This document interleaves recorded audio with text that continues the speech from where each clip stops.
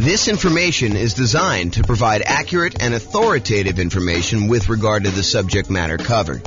It is offered with the understanding that the presenters are not engaged in rendering legal, accounting, or other professional services. If legal advice or other expert advice is required, the services of a competent professional should be sought. Welcome to the Austin Real Estate Investing and Real Estate Financial Planning Podcast. Learn all about investing in real estate in Austin, Texas, with a combination of real estate financial planning and modeling with numbers specific to Austin. Plus, syndicated more generalized recordings of live and pre-recorded real estate investing classes, not all of them specific to Austin. Be sure to stay tuned after the podcast for a message from our sponsors. Well, good evening. Welcome. I am not Brian Williams. Although tonight I wish I was Brian Williams. I wish that I could hide behind Brian Williams and say, yeah, that's James's story there and not have to share anything personal. Tonight is 10 things I wish I knew before starting to invest in real estate. I am joined tonight by actually Brian Williams, who is busy eating, so I won't call him out. But thank you for joining us tonight, Brian. I'm not eating. Maybe you'd like to teach tonight instead of me sharing some Sure. somewhat personal things. Yeah, I'll share all your personal things instead. Yeah, that's what I'm afraid of. I don't know. This is a very That's why I didn't get an invite, huh?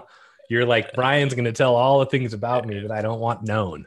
It is possible that was subconscious. It was not deliberate. It was not a conscious decision for me not to invite you. It's possible it was done before I started sending you invites again. I don't know. Some week when I'm teaching at some point, you're going to forget to send me an invite and I'm just not going to show up. Well, I mean, for most classes, I probably could wing it or change it to ask me anything or something like that. But that depends on the class. Although, I mean, when you prep for a class, it is way better than me winging it without having doing any prep ahead of time. Because it's not like I prep for a class that you're going to teach. So, right. Oh my goodness. Okay. Yeah. Tonight it's some people say that public speaking is the biggest fear in the world and all this other stuff. For the most part, I don't get really nervous when I have to go and teach a class or do anything like that. But tonight, for some reason, I really am worked up, my stomach's in knots. I told Tammy the other day, I was relax. Yeah, probably true. Probably true. All right. Upcoming classes. Yes, exactly. Nick says James has a beard and not Brian. That's really bizarre. You have a slight beard? Yeah, that's 4 weeks for him. This is 2 days. That is true. It's probably even more than 4 weeks for me. And the spots that look like they're not coming in, that's just gray. You can tell. It's not that I'm light down here. It's that's probably the darkest part of my beard. It's just all gray. So last time when I had my slightly longer beard and you were like, what's wrong with your you look like you have fangs. So I got self-conscious and shaved my beard off. So it's gray. It's like chops, right? I don't know. It comes down on the sides here. I don't know. We could talk about this later. Okay. Just breathe. Here we go. Upcoming classes. Next week, much better class than tonight, I can assure you. I don't know what I'm teaching yet, but it's 8 money-saving, risk-reducing real estate investor insurance tips. And I'm sure it's going to be amazing. I'll come up with some really great tips to talk to your insurance agent about and things to remember to do and all that stuff. It's basically the insurance class that you guys probably didn't know you needed or wanted, but it's coming. So I'm surprised you only have 8. Well, I didn't think I'd be able to come up with 10. That's why it says 8. Oh boy. And probably come up with 10. For continuity's sake, Brian did survive. He was not boiled like a lobster, although he has refused to visit the hot tub since then because I did cook him that badly. I let Brian say for himself. Yeah, it was pretty bad. I had to get out of the hot tub because I was dizzy and going to pass out. Yeah. He got out. He was all steamy and everything. I told you, it was I wanted to squeeze the half lemon on him and rub the butter on him. And then he was all red and toasty like a lobster. That's weird. That's what someone else said too. Someone else said that sounded really weird. It doesn't have any weird connotation to me. It really is like a lobster sort of thing. Yeah. Oh my goodness. Okay. Then on March 24th, exactly with the little lobster claw things. Oh, that's great. Oh boy. Okay. And then the week after that, March 24th, wait for what? Wait before you make that offer. That's the name of the class. It sounds more like, wait, I'm constipated. That's what it more sounds like. Oh my gosh, I'm not constipated. That is definitely not a problem I have. I have all sorts of other problems. That is not one of them. Okay, and then on March 31st, busy March, an alternative to cash flow, saving money with rental properties. So this is sort of like, you think about, it's hard to cash flow in our marketplace. It's hard to cash flow in a lot of marketplaces, but in ours in particular, it's hard to cash flow. So, is it worth doing this real estate investing thing? What if you looked at it as almost like a savings tool? Brian says no. Yeah, if everyone stops doing it, then it'll be easier for us to buy properties. Oh, if they stop buying? Oh, yeah. It's been crazy. It's been real zoo. Yeah. Okay. And then April 7th, in preparation for Brian's birthday, although the next week's probably better preparation, I'm doing a special class. Never done a class like this before because I just created this new thing. It's called Should I Sell My Rental? And I've created a new trademark term, which Brian loves when I create trademark terms. This one is return on true net equity. If you were going to walk away with equity from a sale after transaction costs, after depreciation recapture, after capital gains taxes, and you had a certain amount of money that you were going to leave with, what would you need to be getting on that return in order for you to consider selling your property?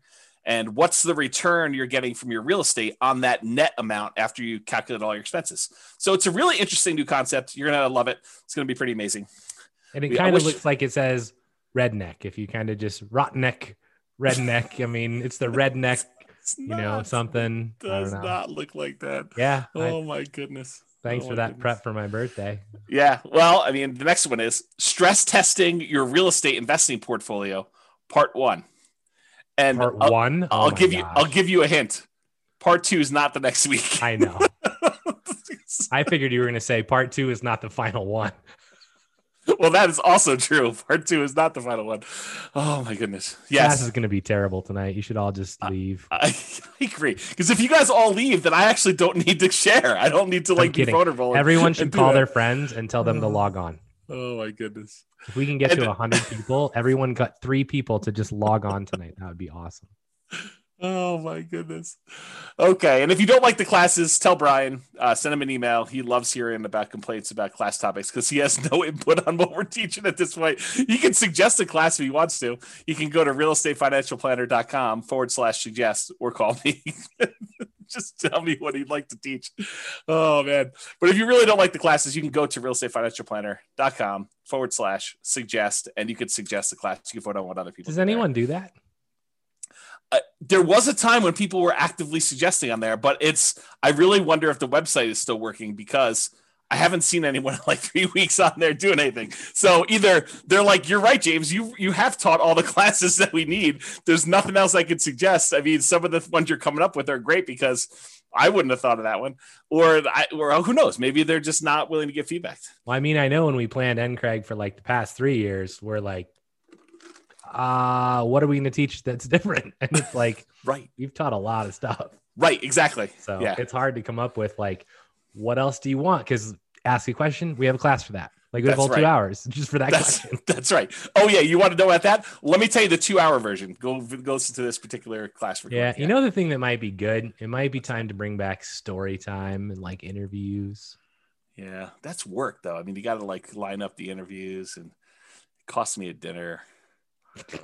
And no one can go out to eat right now, so it doesn't really cost me a dinner, but it costs me a dinner anyway. I don't know, it's just crazy.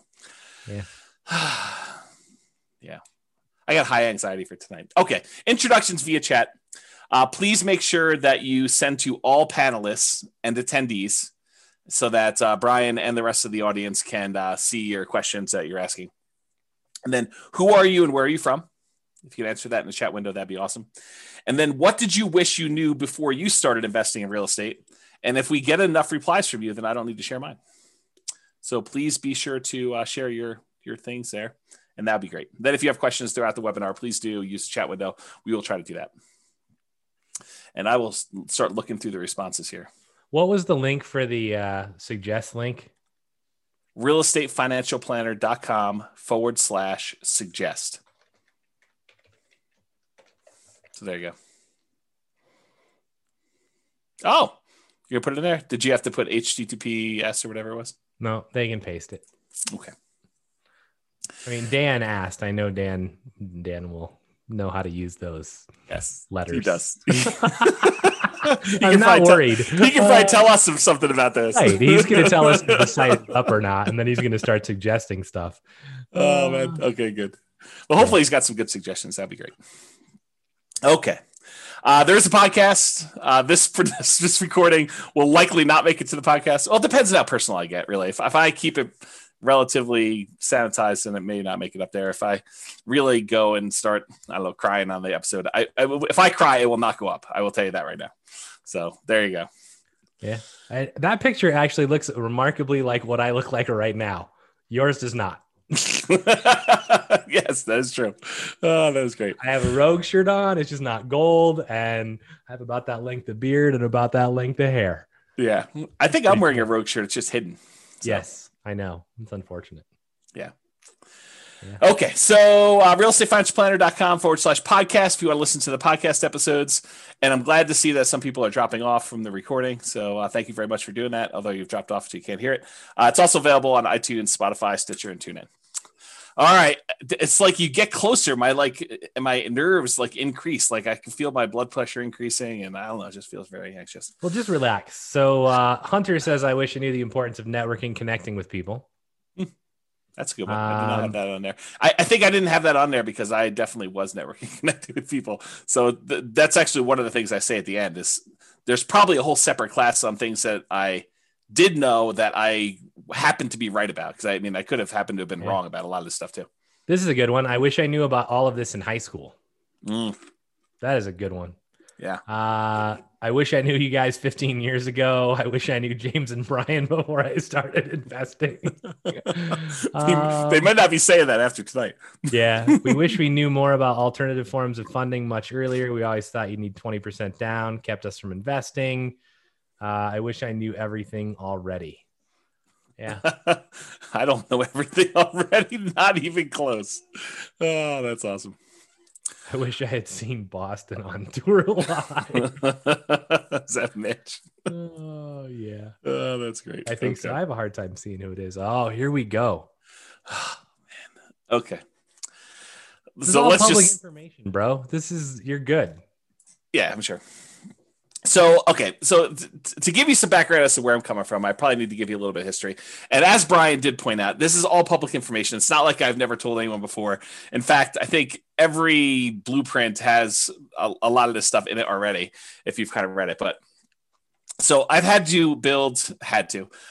to build 2 multi-million-dollar portfolios twice. One time because I failed. And I lost everything, and I had to go and rebuild it again. So this is sort of like, for me, going back through and doing this class was really hard for me, actually. It's like very emotional. I think from an ego standpoint, yeah, Brian's trying to give me a hug. And seriously, if I cry, this is definitely not getting published, and I'm close. So, yeah, it was really, really hard for me, like much harder than I thought. I definitely had some sleep-in days, just feeling a little bit down and, waking up at 11 instead of 10. And, just a rough couple of days, 3 or 4 days trying to do some of this stuff. So yeah, so this is where I'm coming from. I'm coming from, I thought, I really did at the very beginning of this thing, like when I started doing the real estate investing, I don't even remember how long ago it was now. I really thought I was smart. I thought that I had studied. I thought I knew everything. I thought that I had, gotten advice from smart people. I thought I had done a decent amount of reading. There was nowhere near the amount of information that there is today and publicly available information that there is today. But it wasn't like I didn't look up stuff at all. I mean, I definitely did a ton of reading. I probably read somewhere between 50 and 100 books a year at this point. And back then it was close to 50. I mean, I definitely was reading about a book a week. And so it wasn't like I was not trying to seek out knowledge and get the information I needed. So I really thought I was smart doing the first one. And looking back now, I was really naive. Like I thought, this is the danger I think we hear sometimes that people come into class where they come to an investor class and they attend deal analysis one time and they don't show up for deal analysis a second time or a different type of deal analysis because they're like, I already went to that class.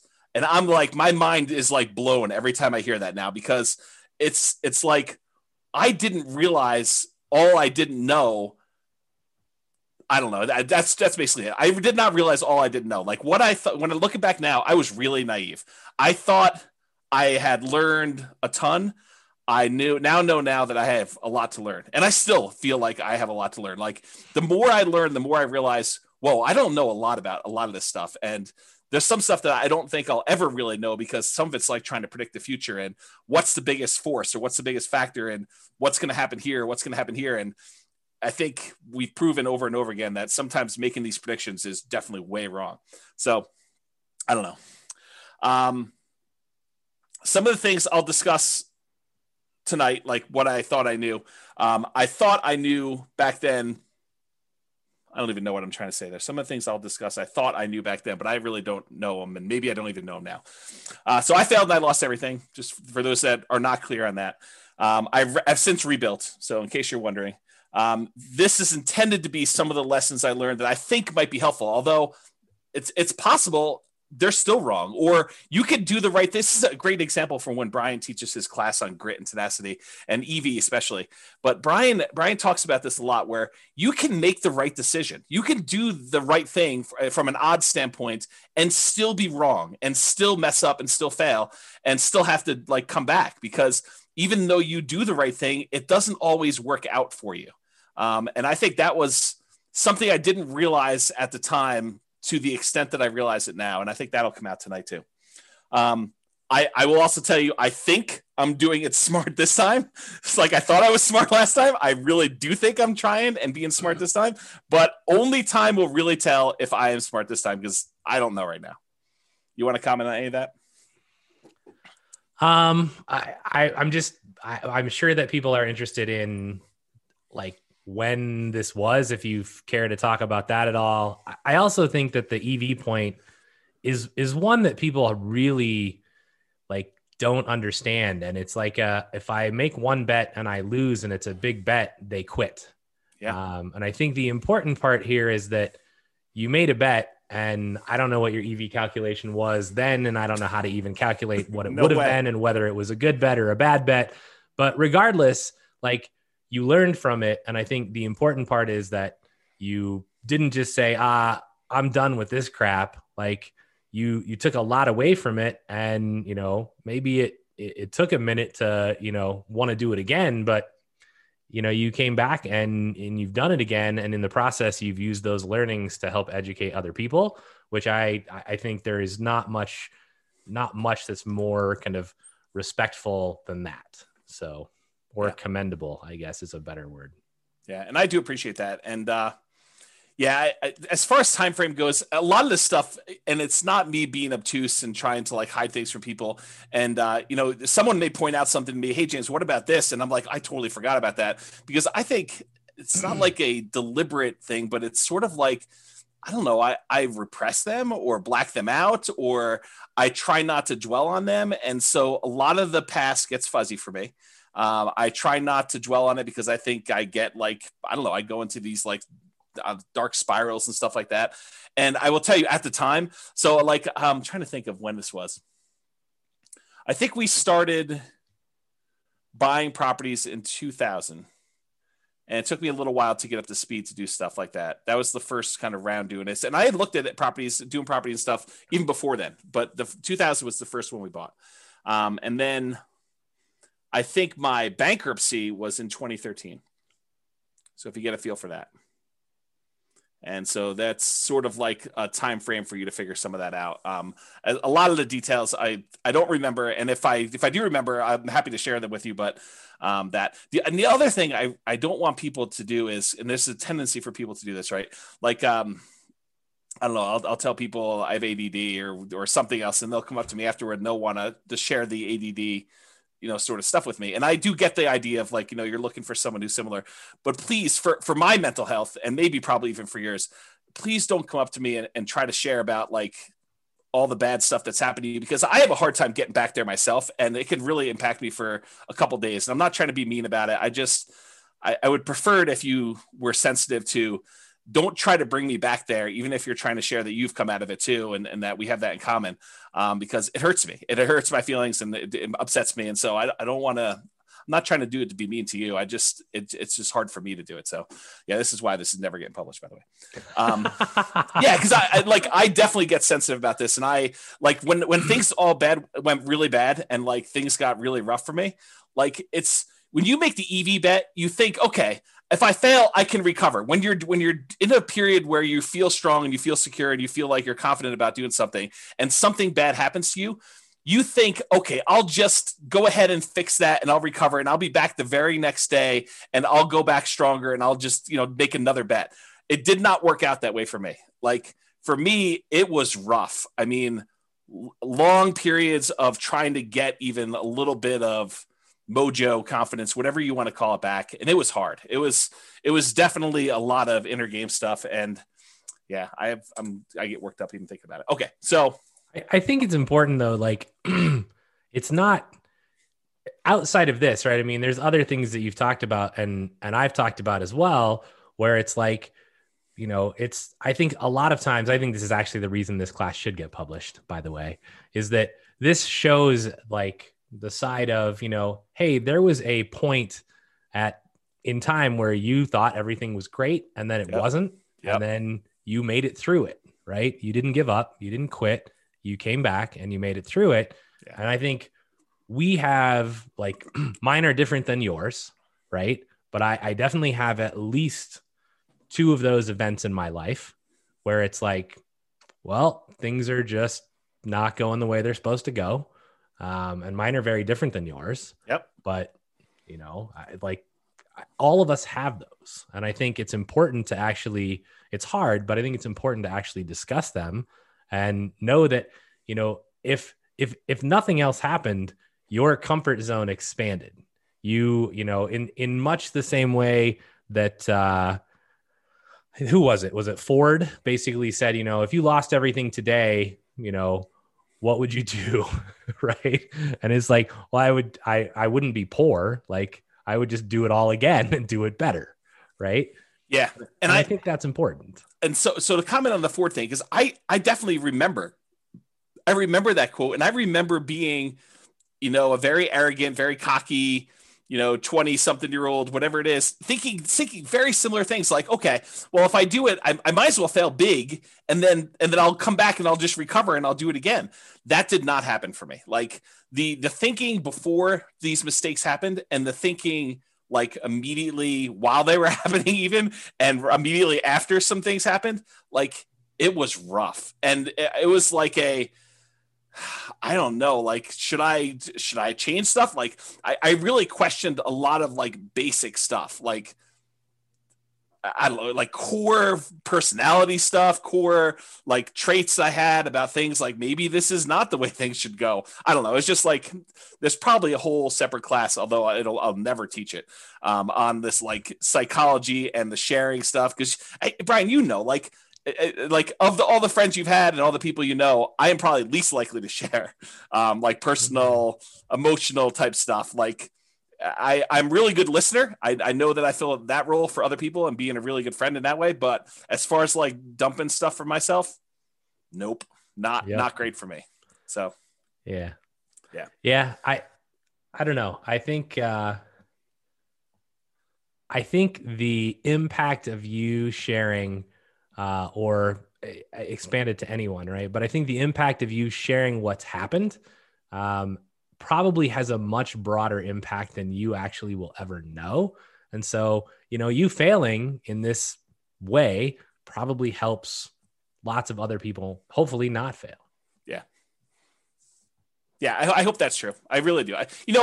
In some ways, it's like if I can prevent one person from being in that situation that I was in, that's worthwhile, right? Like trying to stop somebody from having to go through what I did, or at least maybe someone who is forced to go through something like I did, at least knowing that one person came at this, so there is a path out if you could get there. Yeah, I don't know. Maybe that's it, but yeah, I'm getting teary-eyed. I need to refocus for a second. So yeah, okay. So I'm just gonna try and make you cry even more. Oh, because when you get teary-eyed, I get teary-eyed. So I'm just, since you're halfway there, let's just push you over. Oh my gosh! Here we so go. Yeah, I mean, people in the comments are like, I agree with what I said. Makes sense, James. You're doing great. Those convos are those that really hit home with newbies. You guys are awesome. Sharing your vulnerabilities to help others is commendable and very helpful. Thank you. And then somebody says, I didn't know this of your past, but seeing where you are now, it only makes me admire you even more. Right. And then you are awesome, James. See, I appreciate that. Thank you. So there you go. All right. Breathing. What? Yeah. Do you need a break? I'm working on it. I hopefully you want me to teach this slide? Well, this is literally is all 10 of them, so it's right here. This is the last slide of the day. No, there's a whole bunch of other slides, but I'm going to give you the list up front. This is there's definitely some overlap on this list. Like certain ideas, they kind of resonated, and I was like, well, that's really sort of similar to this, and so you'll see them. But we'll have some good discussions, I think, tonight. The first thing I wish I knew before starting to invest in real estate is it is not a get rich quick, and I thought I knew that, but I also thought that I could speed this up. I thought, this would be something I could brute force, smart through hustle, through grit, just kind of get it done and make this happen very quickly. And I will tell you that is not the case. And I'll share some stuff with there. The second one is actually a quote, and I kind of refer to this as not buying crap because it's at a discount. But this is the quote from Charlie Munger. Great business at a fair price is superior to a fair business at a great price. And I'll talk a lot about that today as I kind of talk about some different things. But the basic idea is just because you can get a property at a discount does not mean that's the property you should buy. There's really compelling reasons to buy quality. And I will talk about some of those tonight. And that was one of the big lessons I had from kind of version 1 versus version 2. Yeah. What's interesting, I know this quote, right? I've heard it from you a lot. I've seen it from his book that I've not read. But, I remember when I was starting out and we were driving around, and this just occurred to me. Like I've never thought about this way before, where I was like, I want to buy stuff that's just ready to go. Like I'm not wanting to do any work. And you were like, that's just not normal. Like it's not what anyone else is doing. And I was like, I don't really care because I don't know how to swing a hammer. Yeah. Right. Like I can maybe clean the house and have it recarpeted or repainted, but that's the max. Yeah. Right. And I think about this quote now and I'm like, in some form, this was, I'm buying a great house at what was a fair price. Yes. Instead of buying even a good house at a great price. Right. And it turned out remarkably well. And I actually think that in a sense, many of, all of the people that are buying the, new construction builds are essentially doing this. Yes. Which I think only bodes well for them in the long run. Yeah. And so I'll make a comment on this because I don't think I have a slide in this, although I probably should have included it. And if I ever do this class again, which I probably will never do. We should the 44 of you that are here. Congrats. Yeah. You're the only 44 that are ever going to see this. Exactly. So here's the interesting thing. So Warren Buffett, who is Charlie Munger's business partner, they both do Berkshire Hathaway. So Warren Buffett originally learned from a guy named Benjamin Graham. Benjamin Graham was a college professor, a real estate investor, kind of ran a mutual fund or a hedge fund, whatever you want to call it. And this is, Warren Buffett went to college at, I think, Columbia and learned from Benjamin Graham how to be an investor. And Benjamin Graham wrote a great book. It's called The Security Analysis. And he talks about his strategy. He also wrote a book called The Intelligent Investor. And so Benjamin Graham's strategy was to buy deeply discounted properties that a lot of times they were on their last leg. He used to refer to it as cigar butt type deals, where you buy a property, you pick up a cigar butt and it's got a couple good puffs left in it that is going to bring you some revenue. And so that was sort of the strategy that Warren Buffett was using that Ben Graham taught him. And that was Warren Buffett's primary strategy of buying deeply discounted property, something that was distressful that they could have, a couple last puffs of life where they could make some money for him. And then he could eventually sell them off and do that. And so he'd look for discounted properties, buy them when their value kind of returned to normal, or he could get a little bit of money out of them. Then he would eventually sell them. Along comes this guy, Charlie Munger. Charlie Munger also grew up in Omaha. They were 8 years apart or something like that. And Charlie went to California, became an attorney, and started doing some investing there. And somehow they came back and re-met back in Omaha. And Charlie had a different strategy. And Charlie was, and Warren Buffett apparently admits this, but Charlie helped Warren learn about buying quality and, looking at buying quality companies that are at a discount that have some type of economic advantage or exceptional growth potential in them, and buying them and then holding them forever, instead of this idea of buying this deeply discounted stock and then holding on to it until you had to sell it in the future. And so Charlie Munger was largely responsible for Warren changing his plan. And I will give you credit, Brian, because you definitely helped solidify this thinking in my mind, because one of the things I was struggling with coming out of a lot of the challenges I had is, what were the things that went wrong with the beginning? And sometimes it takes someone else doing a strategy and seeing, how that works, because a lot of times we can't visualize how things work and really what the problems are going to be until someone else does it. And you're like, oh, and especially when you have unprecedented insight into how things work, because I think being as close as I was to you, I got to see a lot of how this was working out for you. And I was like, yeah, this definitely reinforces some of these concepts that Charlie Munger was kind of teaching Warren Buffett. And so that's sort of how I look at it. Not that I am Warren Buffett and you're Charlie Munger. In fact, it's probably the opposite, but the parallel in my mind, at least, is there of you coming in and helping me realize that this quote, this idea was more true than I wanted to originally believe, and seeing it in a different way. So thank you for doing that. I appreciate it.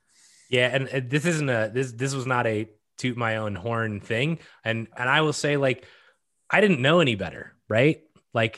My journey started with, I saw the crap my dad was buying and renting. And I'm like, well, I ain't dealing with that crap, right? Don't do any work for 20 years. You go in and the carpet's torn up and the sink's falling off the bathroom. There's barely a shower. I'm like, that's just stressful. Right. So I'm like, I'm not doing it that way. And the only other thing I knew was the place that I lived in. And I was like, I bought the exact thing. Right. And then I was like, well, I know how my landlord is currently doing this, and they seem to be making a lot of money. So buy one of those. And then it was like, well, why not just go buy these? Right. And I mean, a lot of it was, there's definitely timing and luck and market and a whole bunch of other things. Right. But for me, I think this is where, if you guys hear us teach something, I mean, we're probably right, but we could be wrong, right? I mean, and this is what it is. If you think that your plan is good and you vetted it and you're not just guessing, then go try it, right? Don't be afraid to step out of the norm. Cause I remember every house we'd pull up to, and James would be like, we'd walk through a house and I'd be like, yeah, this is just not really ready to go. And he'd be like, this is what most people are buying. And I'm like, yeah, well, it's not what I'm buying. So pass. Right? That's true.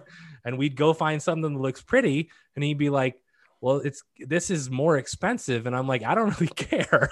I just don't.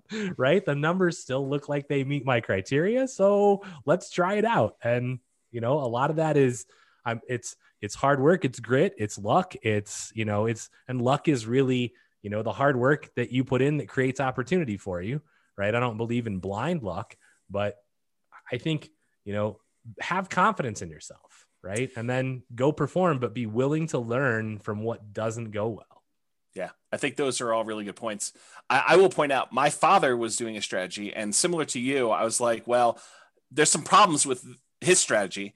I'll fix them. But I kept some parts of it, like the buying properties that were deeply discounted that needed work. I mean, I think that was part of the strategy that I was like, well, I think that's the equivalent of buying something at a discount and kind of having a margin of safety and having value. And so I thought about it from that perspective. And then I thought I was going to fix some other things, but turns out that didn't work. And we'll talk about this tonight. Next, look at my list. Otherwise, we're never going to get through this. I figured this is the whole class. We'll just have a discussion right here. Well, I mean, there's a whole bunch of extra slides, but there's other slides. There's 60 slides. Oh man, serious? Yeah, exactly. Yes. Number 3 on my list was reserves. And I really thought I knew about reserves. I thought I was doing reserves right at the time. I am doing more than I was before. And I think that was a major factor and stuff. So we'll talk about that. As am I. As of what? You're what? I do more reserves than previously, especially after COVID and the stuff that we've talked about. I think that's prudent. Yeah, I agree with you. So there's probably a whole class on reserves, honestly. I think we taught it already. Maybe. There's some stuff I have yet to build about reserves that I still want to create, but I didn't understand the return quadrants nearly as good as I do now, and some of the nuance and subtlety in those things. And so that's a big one that I think is a factor. I didn't know about Nomad, and I was telling Tammy about this in the hot tub last night, and she told me, she's like, yeah, if we had known about Nomad, we totally would have nomaded, and I think it would have made a big difference in a lot of this stuff. And so if I could go back and do it again, that is definitely one thing I would change. I don't know if Brian would have done it differently, but I totally would have nomaded from the beginning.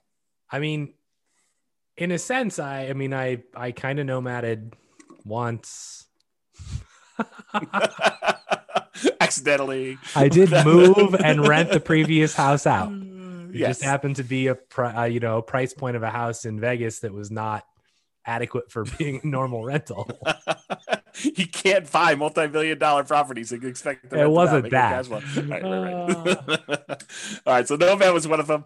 Another one was Focus.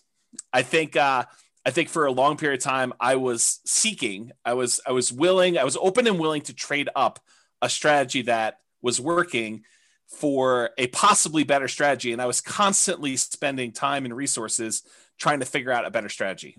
And just, I think not knowing that there wasn't a better strategy, or devoting the energy to focus in on what I should have been focused on and getting better at that, rather looking for side things or other things like that. And so we'll talk a little bit about that.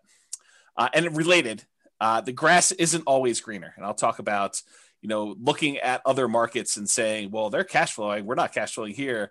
Maybe I should be investing there, and kind of like the downfall, some of that. The past is not equal to the future. And so definitely some things about, well, historically, this is how it's worked. So it's got to work that way in the future. And now I have a much better appreciation for that is definitely not how things always work. It's not like you can look back and say, oh, we've been going up 8% a year in Fort Collins for the last 8 years. I'm going to pencil that into my calculator and use 8% per year. That's false. And we'll talk a little bit about that. A much deeper, more nuanced understanding of income from properties, rents, other income sources on properties, and specifically expenses. And, this is sort of like the class that Brian teaches on capital expenses. Understanding like those numbers at a much better level, I think, was something I didn't quite have at the time. And that is a major lesson that I think I wish I had known back then. Kind of like the appreciation for what expenses do I have control over? Which ones do I not have control over? Which ones are going to be very large as a percentage because they don't change much, whether you're buying a $50,000 house or $250,000 house, and how those things impact stuff. I think that those things I didn't know. And then sort of the last one is I was incredibly competitive, incredibly driven to like do a bunch of stuff when I was younger. And I think looking back now, I should have been a little bit more balanced, a little bit more patient, because I do think it's timing. It's like how long you've been in the market is a major factor to your success. And so I didn't have to push as hard. In fact, if I was going to push as hard, I probably should have pushed in other areas, but I probably would also recharge a little bit more and do some other things a little bit differently. So we'll talk about that. Okay. Number one, it is not get rich quick. It is get rich slow, in my opinion. Unless you're converting a very large amount of money invested elsewhere into rentals, real estate investing is a get rich slow endeavor. And if you're taking the money and you're converting it from stuff that you already had into rentals, you're rich already. And so it's still get rich slow, even if you have a bunch of money and you're just getting started out. If you have a chunk of money already and you're kind of investing in it, you might have a baseline of income coming in from the money that you're investing. However, that's not the norm. And it definitely was not what I was coming from. So I'll talk more about this later, but the idea is that I didn't have a ton of money when I got started in this stuff. So it was really hustling and trying to, convert job income into real estate investing income. And then eventually, for a period of time, at least, trying to be creative and being a real estate entrepreneur and generating income from real estate entrepreneurship. So it's get rich slow, because even if you're earning an incredibly optimistic, for our marketplace, a 10% cash on cash return on investment, which it's really hard to do that in our local markets. It's probably closer to zero, honestly. You need to have a large enough amount of cash to make that 10% that you're earning on that money support your lifestyle. And so that's really hard to do. And it was exceptionally hard to do here in our local marketplace. You probably could do it in some other marketplaces, but again, this is the nuance of market to market. It does help if you have a lower target lifestyle number. And I probably didn't realize just how big of an impact that had. Raising a family with 2 small kids and a wife, and, we weren't living crazy high, but I mean, I was definitely not eating at Qdoba. Like, I was definitely eating out at Qdoba, and we were definitely, kids were doing fun stuff. And, so those things definitely existed. So if you have a lower target lifestyle number, especially early on, that could have a very positive impact. If you have a very high number there, it's much harder for you to hit your numbers. I think you need to be a lot more aggressive, or you have to start with a lot more money in order to get close to hitting those higher numbers. And so that's probably a kind of like sub lesson for some of this stuff here.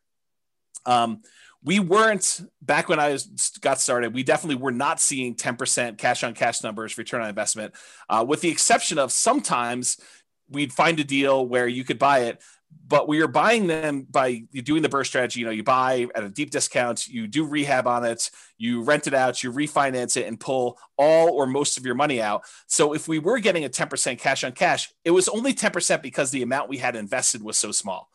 So it was like very small dollar amounts, even if you were able to get that 10% cash on cash. We were not seeing numbers where you could see 10% cash on cash return or anywhere near that, with large numbers that we could do down payments.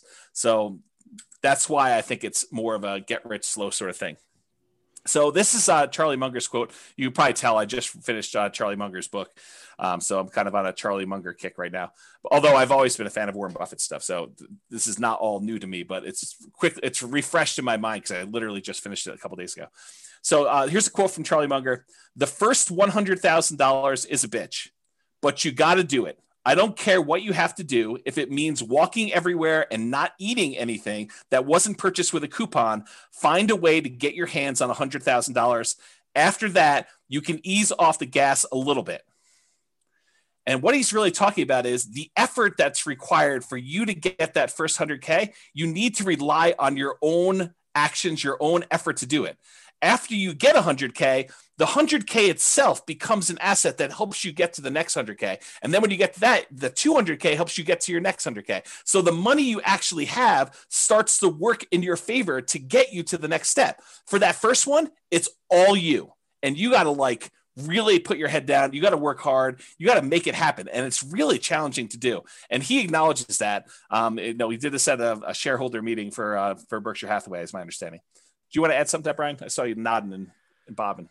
Yeah. I mean, so for me, if you go back a slide, I would choose to reword this a little bit. Or forward. I don't know what that slide is though. Can't comment on it yet.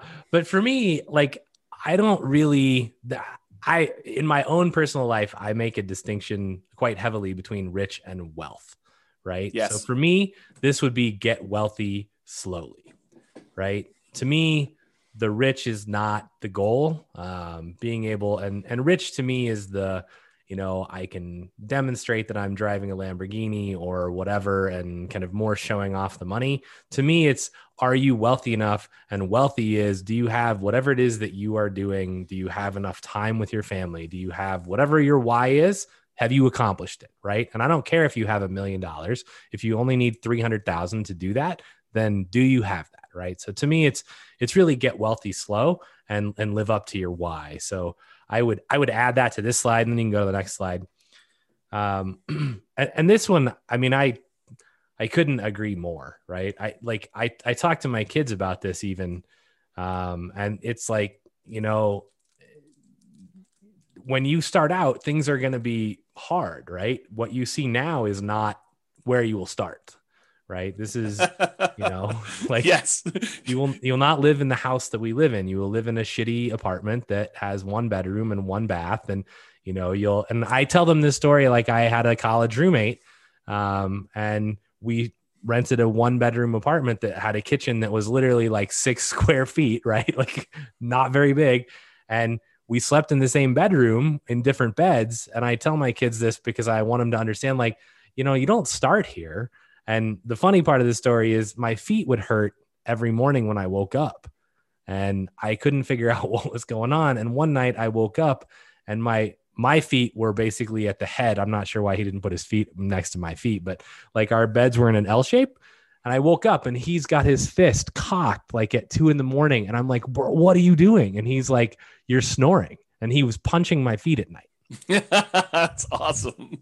I was like, dude, you can just wake me up. You don't need to punch me. That's great, it was horrible. But yeah. I think knowing that you're going to have to go through that. And I try to explain to them, even though, the oldest is 13, I'm like, when you get that first chunk of money, you can then use it to invest, which then makes you more money. And the more that you have, the easier it is to make, the more opportunities you have, which totally seems unfair, but this is why you have to put your foot down, like on the gas 100% right now, and get yourself to the point where you have some money to actually be able to earn it. And whatever is in your head as you hear me say this, if you right now are like listening to this and you're like, but I have, kids and COVID and tough shit, right? It doesn't matter. Like, and I'm not being a jerk. It doesn't matter. Like, there are other people in your situation that are going to do it. And so if anyone can do it, you can do it too. And what you have to know is you just have to decide you want it bad enough, right? In any situation, you can eventually get there. So it might take you longer. That doesn't matter, but you have to be dedicated to the process. And once you start it, as Dan just said, right, it does snowball, and it becomes almost at some point, you're like, well, that's almost too easy, right? Like, okay, well, I have all these properties and this, 20 unit apartment comes on, and I'm like, well, I can just go refinance out of these other 2 properties and buy this thing. Yep. And you're like, well, that's stupid. I never would have been able to do that 10 years ago. Yeah. Right. And you don't realize how it becomes easy, but it's not been easy. Right. It was a ton of hard work that most people are not willing to put in early on. So, yeah. Or at any point, really.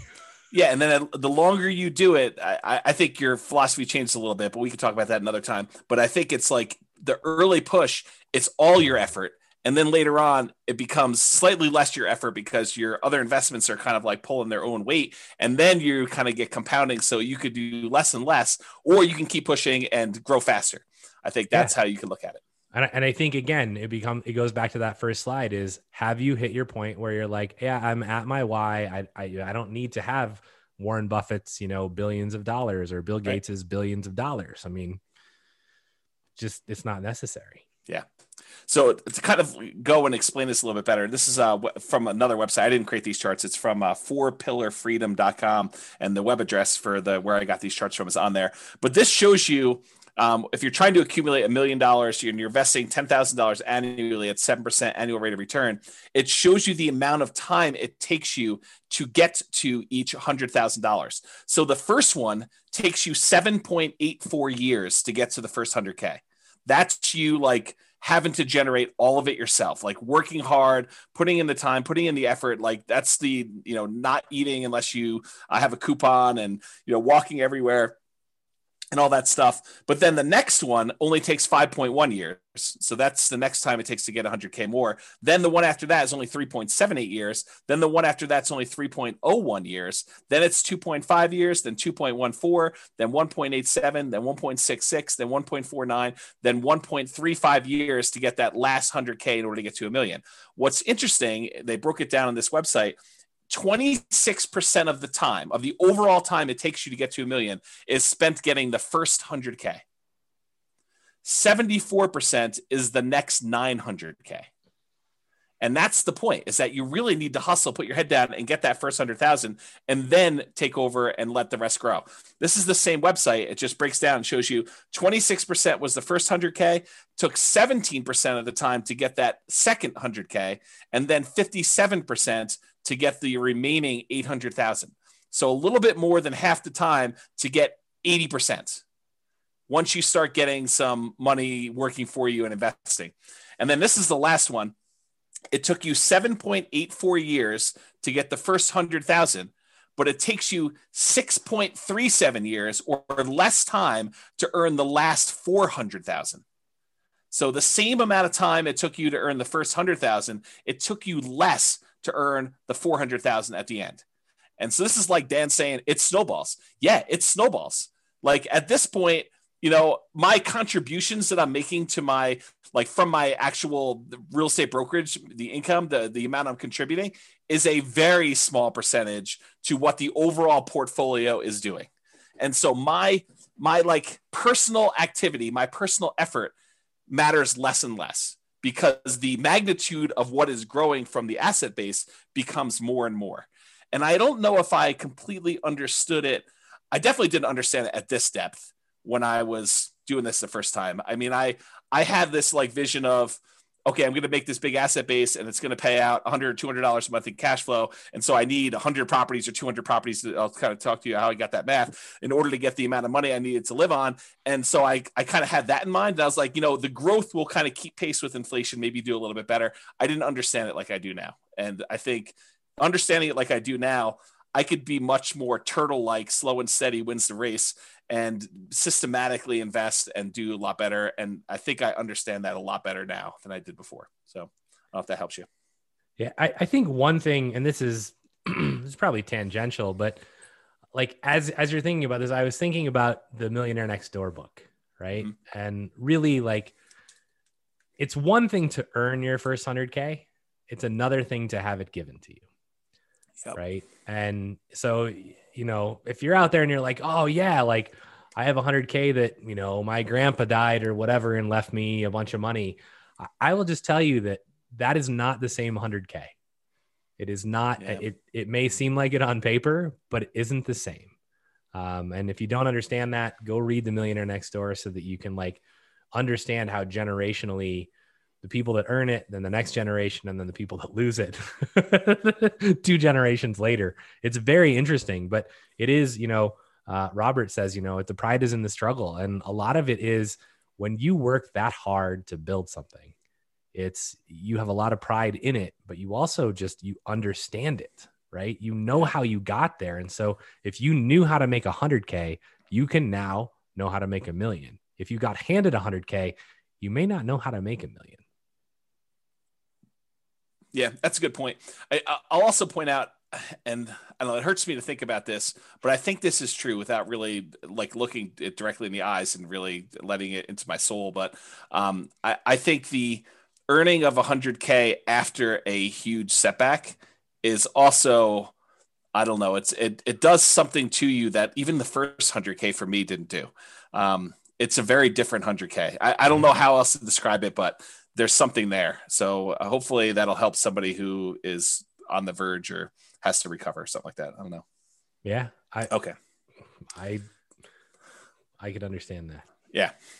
All right. So yes, otherwise we're going to be here for 3 hours. Let me move a little bit. Well, we're not posting it, right? So, I mean, there you go. We can have a 3-hour class. There you go. We can do whatever. This might be one of the most important classes we've ever taught.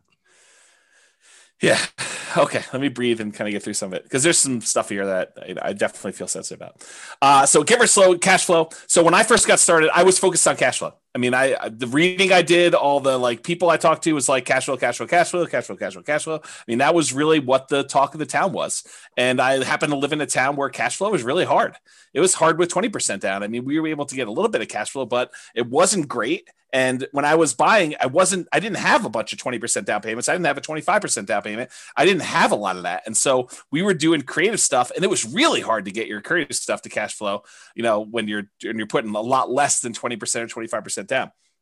So when I first started doing this in my mind, somehow I came up with this number and I probably should have thought this through a lot more than I did at the time, but I had in my mind $100 per month means I need 100 properties to make 10K per month.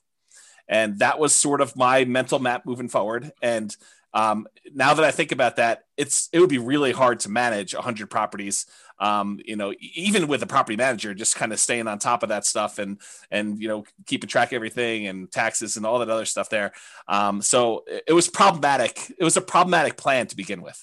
At the time, I thought it was smart. I thought it was like, hey, let's get there and do this. And honestly, it was even worse than what I'm about to say because I had a partner and we each wanted 10K a month from the business. So we really needed to have 200 properties doing $100 a month or 100 properties doing $200 a month, which was really tough to do.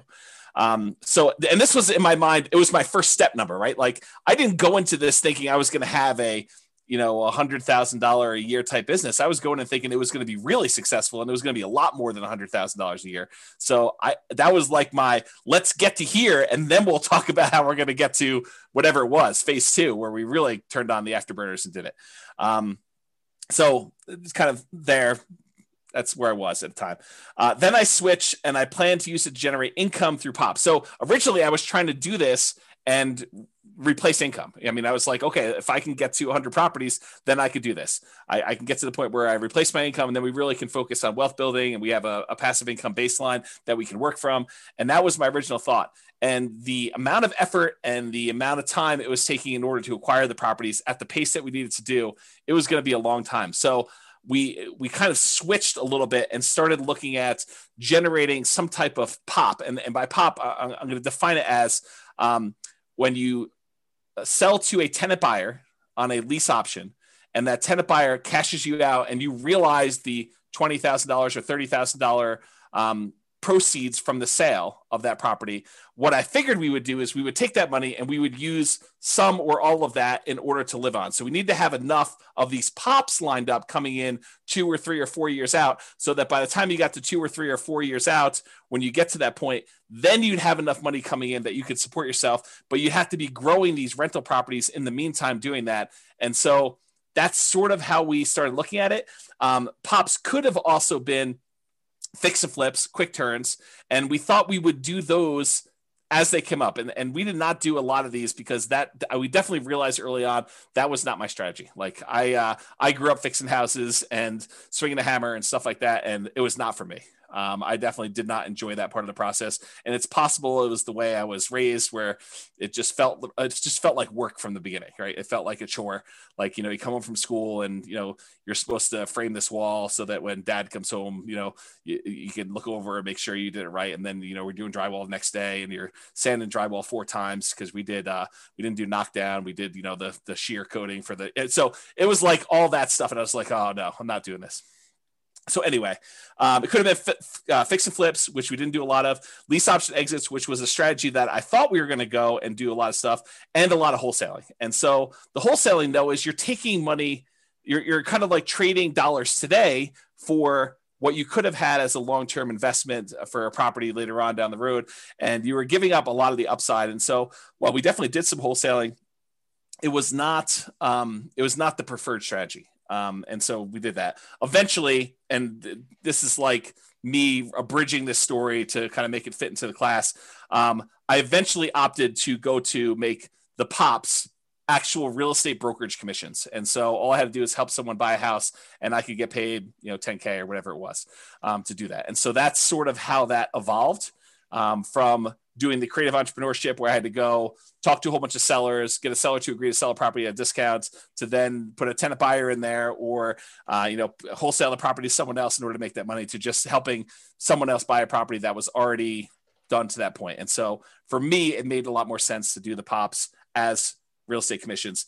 In retrospect, and this is hard for me to even say, it may have been arguably better if I had just gotten a job and, done some type of nomad thing and just, lived on whatever it was, got to that 100K to 200K, 300K, and just built it that way. And, it's at the time, it didn't feel like that was the better option, but it might've been. So I don't know, just something to think about. Would it change your course of history? It totally would have. And that's the hard thing for me doing this, like looking back, kind of stuff is I don't usually go back and have regrets about, oh, I should have done this differently. I should have done this differently. But if I'm forced to, maybe that wasn't the right choice. Maybe it would have been better to do this other thing. And it's hard to say, right? I mean, I could have gotten distracted by something else and I'm not where I am. And it's really hard to know, but I don't know. It seems like there was a lot of shots on goal that didn't end up being goals. And maybe that's okay. Maybe that's the way it's supposed to be. Maybe it was a persistence, grit sort of thing. And that was the lesson I need to take from it. But it's really hard to say in retrospect. So the story that this brings to mind is when I worked at Microsoft, and the VP who had been my VP for most of my career, she's still there. She's amazing. Lisa Brummel, you can look her up. And there was a point in time where she basically two different points in time, right? The first one was, hey, we want you to go do this other new thing. And it was like, that wasn't in my path, right? It wasn't what I was trying to do. And she basically said, you can either stay where you're at and be, a good or even great, manager and business owner, or you can go do this completely new thing. And if it's successful, it'll be rock star level. Right. And it's you have to make this decision between yeah, but the rockstar thing might fall flat on its face, right? This might be a 3-year waste of time. And then where am I? I'm out of line for my other thing, right? I think that was the first one. And then more related was the one when I decided to leave Microsoft and I went and talked to her.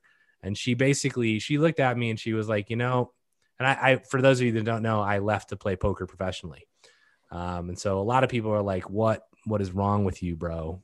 You are messed up in the head. You're going to leave your job at Microsoft where you make lots of money and you're going to go play poker. And she was like, I totally understand where you're at. She said, if I was your age and my dream wasn't poker, she's like, if I thought I could make the LPGA tour, I would totally quit and go try it.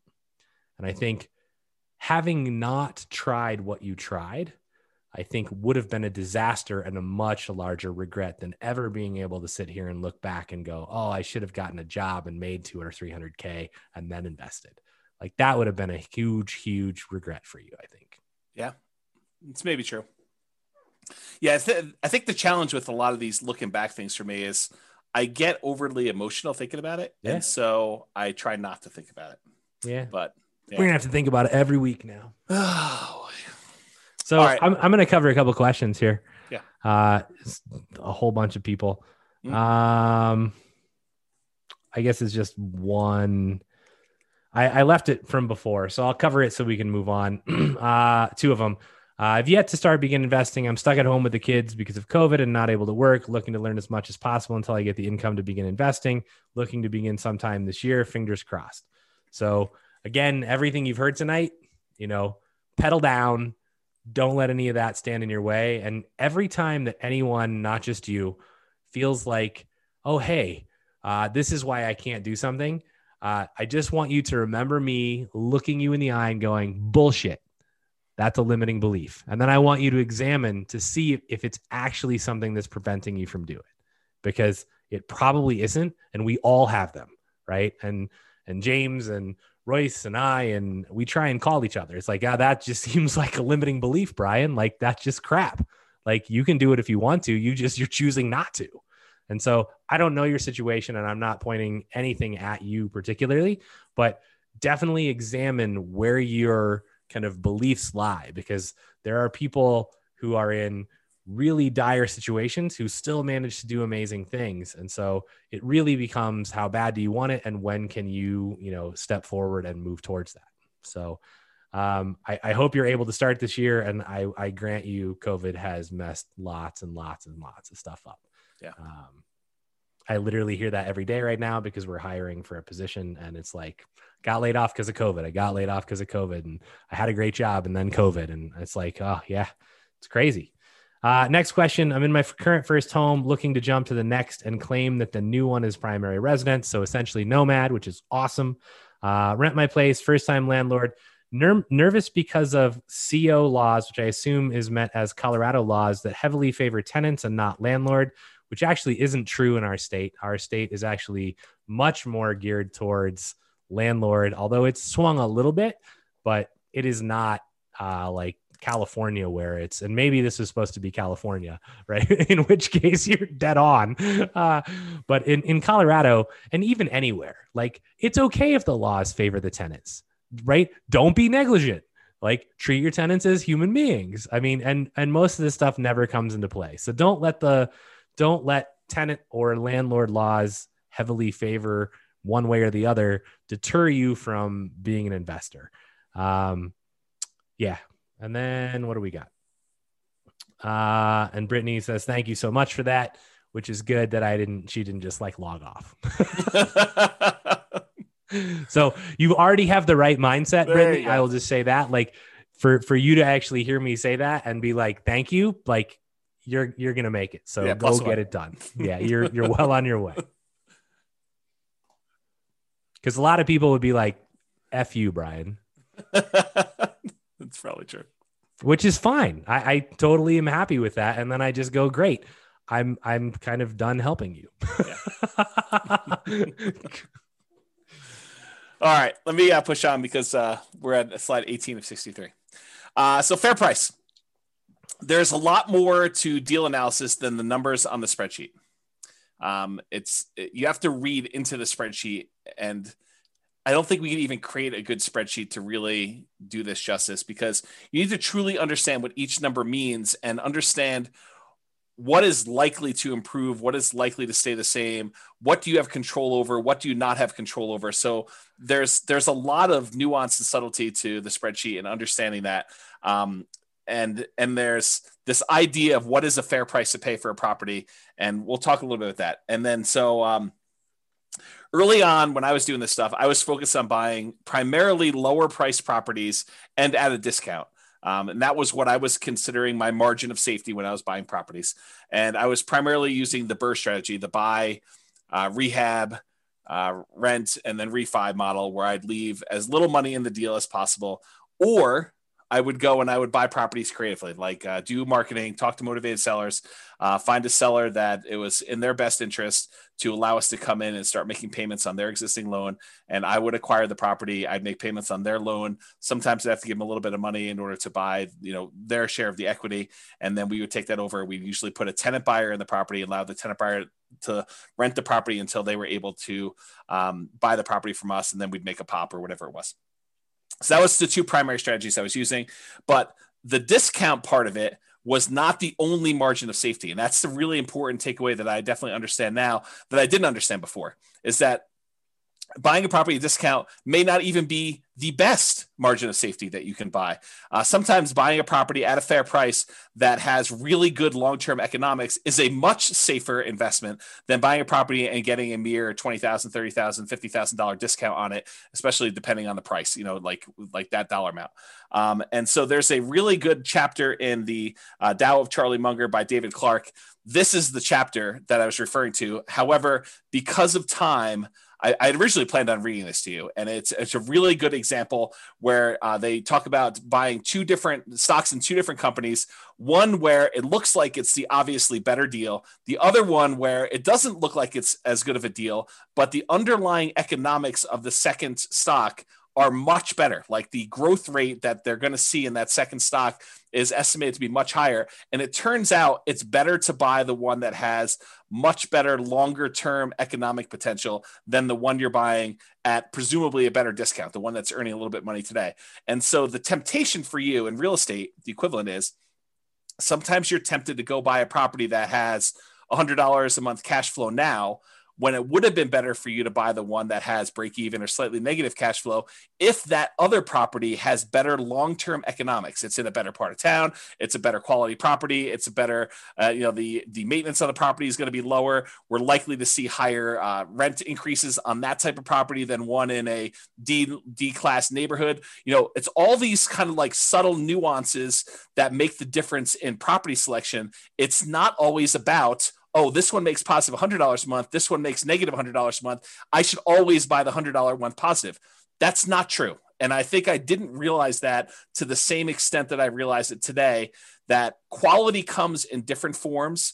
A fair price is not just discount from the current appraised value, is that you really want to look at this. And on that note, and I don't have time to teach an entire class on this, and there's definitely going to be an entire class coming on this, but I just made a whole new series of charts for you that now shows the rate of change of any variable in the real estate financial planner. So for example, this is a chart showing you total true cash flow on a portfolio of 4 properties, 3 of them rentals, 1 of them you're living in as a nomad. And it shows you the total true cash flow. Each line is a year now. I made this a year chart. And this is where you actually pay off property 1. And then this is the first one paid off. The second one paid off. This is the third one paid off. And this is where it increases. But the part of this chart that I want to show you, it's not just raw cash flow. Part of now what I think you need to look at, and part of what I didn't understand before, is which one are you likely to see your rents increasing faster? And so now I can show you with this dotted yellow line how quickly the rent is increasing. And so the rate of change, the percentage that the rent is increasing, is on the right-hand side. This yellow dotted, this orange dotted line now shows you how quickly rent is changing over time. And then you could see the normal economics for a lot of properties is the rent tends to slow down over time because you've already got to the certain point where it's a certain dollar amount, and for it to grow more, it's growing at a slower rate. But that's not always true. And so there's a lot to go through with this chart, but I just want to point out that we're not just looking at raw rent. We're also looking at how quickly rents will grow, how quickly property values will grow, what the quality of a property is, and the things that are related to quality, like lower maintenance and lower vacancy and lower turnover and all those other things. They all have an impact on things, and they're more important than you might imagine at first. And so that's sort of the lesson that I kind of want to take away from that. And all of those little nuggets, yeah, when you don't come back to the same class that we teach the second time and the third time, those are the nuggets that you miss. And those nuggets become really important. I think they do. Because, there's like the first glance of how the blocks sort of fit together. And then you start realizing, it's more than just the blocks fitting together. It's like, what order you place them in, and, the orientation of them, and how big of a gap do you put between the blocks. And this is literally why I went to the effort to teach people how to build the spreadsheet so they could see the interaction between the numbers, right? Which is a huge, it's not going to happen, but that's the goal, right? It's like, how do you get people to understand this is how all the numbers interact? And the only way you do it is you go through and you figure it all out on your own. Yeah. Yeah. And Skylar says, I'm definitely going to read that. I'm assuming she means that article from the Charlie Munger book, but that's just one page of the book. And honestly, there's lots of other examples. If you search the web, you could probably find versions of that, but it's a pretty good example of why it's not obvious that you always pick the one that seems better at first blush, that you have to look deeper than just cursory surface level type numbers. Yeah. Tao of Charlie Munger. That's the name of the book. Okay. Reserves.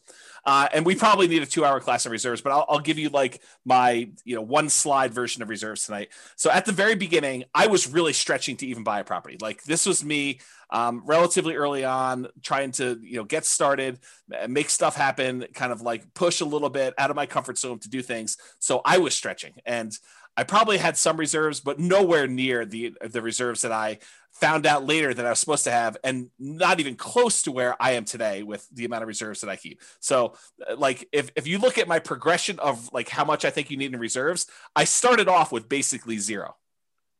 I thought totally incorrectly, but I thought at first that having access to a large amount of credit was good enough for reserves. Oh, that was wrong. That was way wrong. But that's where I started. I met with a CPA early on with a few properties, and they told me 6 months of reserves for each property. That like hurt me. It like after that meeting, I felt like that's too slow. There's no way I'm going to be able to have 6 months of reserves and hit the numbers I need to hit in order to get to my 100 properties with $100 a month. That doesn't make any sense to me. Like, there's no way I'm going to be able to come up with that money. I don't have enough money for 25% down. So like, I'm not going to be able to do that. So I got to buy these properties creatively in order to do the creatively and to be able to support myself and have this money coming in from, either doing BRRRR or creative financing or whatever. I mean, I need more. I need speed. I need velocity in order to kind of hit my goals. So this 6 months, I fought that advice hard. Like mentally, it was hard for me to do. Emotionally, I mean, deep down, I knew it was right. Like I was like, that's why I fought it so hard. I was like, how can they say that? But like you have to get there. It's just, you're fighting it. You're like, this is going to hurt me. This is going to slow me down. I'm not going to be able to hit my goals. And that really, I struggled with that for a long time. I was like 6 months. I mean, there's no way we can buy at the pace we need to buy. If every time I need to buy a property, I need another 12K beyond what I need to get into the property and all the reserves I need on the other properties. There's no freaking way. There's probably a really good lesson here in that, because like one of the first times I heard about reserves in a way different than I thought about them, because I just thought, well, I've got enough to cover stuff if it comes up, and I'm not really concerned, and I've got lines of credit if I needed it.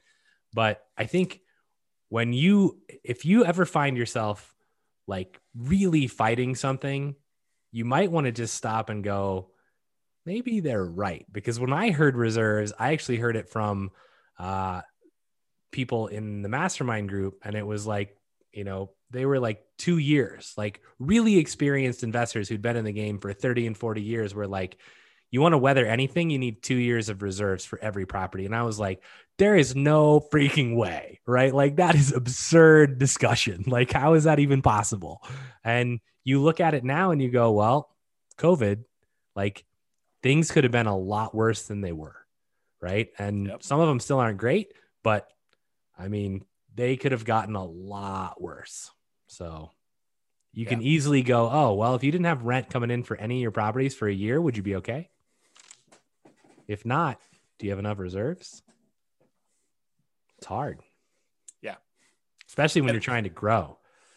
Once you're in like stabilized mode and you're just like, yeah, I can just save more money and like not spend anything. And yeah, it's easier to build that up. But if you're trying to grow, you're like, I need to use this money to go buy another house. Yeah. I think that was what was so hard for me, is I was like, there's no way I can do this 6 months of reserves and still grow at the pace that I need to grow at in order to hit even reasonable goals. So I really struggled with that for a long time. Then eventually I did build up 6 figures in reserves, which I thought was a compromise at the time to what I thought, was good. It was a healthy 6-figure reserve. It wasn't like just over 100K. But even with that, like that was before the first failure. Like that was my reserve amount before I kind of had this big crash and stuff like that. I was not prepared for a prolonged loss of income and a real estate market correction, and not knowing when the market correction was going to end. And I got to the point where I was like, I wonder if I'm throwing good money after bad. And I really struggled with that for a long time. I talked to my advisors. I had some very, long conversations, sleepless nights, just struggle with that decision and how it went down. But I mean, I'm way more than that now, more than 2 years, in case people are wondering. Okay. All right. Return quadrants. And I'll try to go through some of this fast because I realize we're a little bit behind on time. So, and there's a really good, very long article I wrote on these return quadrants and kind of some of the nuance there. It's under realestatefinancialplanner.com/return-quadrants, plural.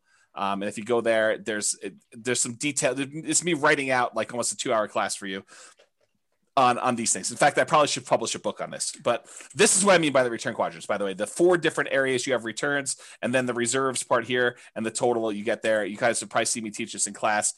And here's one of the things I want to point out about the return quadrants. And it has to do with what you hear versus what I'm actually saying. And sometimes I think they're different. And the example I like to think about is, have you ever had a misunderstanding with someone where you thought you really understood what they were trying to tell you, but it really was not? You thought you knew, and you could almost finish your sentence and you could tell them stuff, and maybe even most of it fit. And so they thought maybe you did understand, but maybe you're just describing it a little bit differently. But turns out, you find out later, they did not understand. You guys did not understand each other. You were talking past each other, and you were not on the same page. I think sometimes that when I teach the return quadrants, that I'm saying something and you're hearing something different than what I'm saying. So try to sort of listen to what I'm actually saying and not what you think I'm saying, because there's a lot here, and it's a lot of detail. So really brief version, the top half of the return quadrants, appreciation and cash flow, those are speculative. We have very little control over whether or not properties are going to go up or down in value. And to a lesser degree, we have very little control over whether rents are going to go up or down and how much cash flow is. So in case you never picked up on that before, those are not really certain returns. Now, we can try to buy things where we're likely to have appreciation, where we're likely to have positive cash flow, but realize that's largely outside of your control once you acquire the property. We don't know, okay? Now, the ones on the bottom, debt pay down and tax benefits, those are less speculative. They are more certain. Did I say they are guaranteed? No. I said less speculative. We really don't, they're less likely to change, although they can change. Debt pay down less so, but tax benefits definitely a possibility. So realize, and go dig into this. I don't have time to teach like the whole class on return quadrants tonight, but there's some nuance there for you to understand about how that all works and what's really going on, and really dig in and find out like what makes up the return there and how does that really play out and what really impacts whether I'm going to see that going up or down, and what can I do about making sure that happens or doesn't happen, and what risks are there for me and how that all kind of plays out. Cash now is on the right-hand side. That tends to be your cash flow and your tax benefits. That's money you can usually spend right away within the first year, within each year, I should say. Cash later is the stuff on the left-hand side. That tends to be appreciation and debt pay down. That's the equity you're building up in your property that you can only usually access when you do a refinance and get the money out, cash out refinance, or you sell the property. Okay. And then realize one of the things that I think most people didn't realize, and I definitely didn't understand like I do today, is this concept of return on investment versus return on equity and how those change over time. Specifically, how your return on equity actually decreases. It goes down over time. So that's something I didn't realize how that worked exactly. And now I understand it much, much better. And I think it's an important lesson, something I wish I had known long time ago. Also, the subtle point of once you pay off a property and exhaust your depreciation benefit, the tax benefits of depreciation, eventually all you're left with is unleveraged depreciation, whatever the raw appreciation is for your city that doesn't get magnified by having a loan on a property, and your capitalization rate, your cap rate on a property. So eventually your property returns, basically they're asymptotic and eventually become unleveraged depreciation and cap rate. So I think those were two things that were there. Okay. Any questions or anything before we get into new stuff? Nope. I handled a couple that we don't need to have just for time reasons. Okay, cool. So Nomad, this is one of the things I wish I had known about early on. I started investing primarily using the BRRRR strategy: buy, rehab, rent, refinance, trying to buy properties where I left very little or no money in a deal. And also buying creatively, like buying subject to or with wrap financing. Those were the two strategies that I primarily was using very early on. And one of the big issues with both the BRRRR strategy and buying creatively is this: poor property selection. You don't get to choose from all the properties available in the MLS when you have to buy it at a deep enough discount where you can buy it, rehab it, rent it out, and refinance it and pull your money out. There's a very limited number of properties where you could do that. And so you end up selecting oftentimes sub-ideal type properties that you wouldn't otherwise pick to be in your portfolio. But the only reason you're picking them to be in your portfolio is because you can buy them at a discount and add them to your portfolio for little or no money. And those do have a cost associated to adding them to your portfolio, because if you wouldn't have added to your portfolio, maybe there's a reason why you wouldn't have added to your portfolio. And even though you're getting it for free, sometimes free isn't good enough to add it to your portfolio. Okay. So poor property selection. And that also applies to the creative financing ones. If you're trying to go buy a property creatively from a motivated seller, you're doing marketing and you're asking for a seller to call you because they've got some type of real estate challenge that you think you can possibly solve, I think that is a major factor, because not everybody is going to be motivated and allow you to buy their property that way. And so it's also poor property selection. It's really hard to find ideal properties to do that. And that's one of the things I did differently the second time around, is I didn't just buy anything for my portfolio. I was very selective in what I was going to add to it. And those properties, the BRRRR ones and the creative ones, they do not tend to align with the quality properties that we talked about when we said fair price. We talked about buying a great company at a fair price versus buying a fair company at a great price. That's what I'm talking about here. It's another way of me saying this. Another issue that I had with the BRRRR and creative buying properties creatively subject to and wrap financing was living expenses. I had to figure out a way, if I wasn't going to work a job, if I was going to be a real estate entrepreneur and try to generate money from this, was generating living expenses. So I had to do it either with cash flow or these pops by having a tenant buyer live in the property. And then, 2 or 3 or 4 years later, they come out and I get 20, 30, 40K, whatever it was at the time to do that. So that was another challenge of doing it. The second time after I failed and I had to rebuild, I primarily focused on 25% down and then a little bit of Nomad. And so for those of you that are kind of aware of what I'm doing, that's what I primarily did for version 2. Okay. Hey, James. Yes. Knowing that return on equity goes down over time, what do you do about it? Do you try to exchange out properties as time goes on to optimize, or something else? I didn't know you taught a whole class on this. Yeah, it's a little bit beyond the scope of this. There are things you can do. You can actually refinance and change your return on equity calculation to do that. But I do think that adds additional risk, and so it depends on where you are in your kind of like investing career and what you're trying to accomplish as to what the correct answer for that is. I will tell you that your portfolio tends to become slightly less risky over time as your equity position increases. And I think that lower return is a reflection of your reduction in risk because of the less debt that you have. Your kind of like debt to equity ratio, your debt to net worth ratio.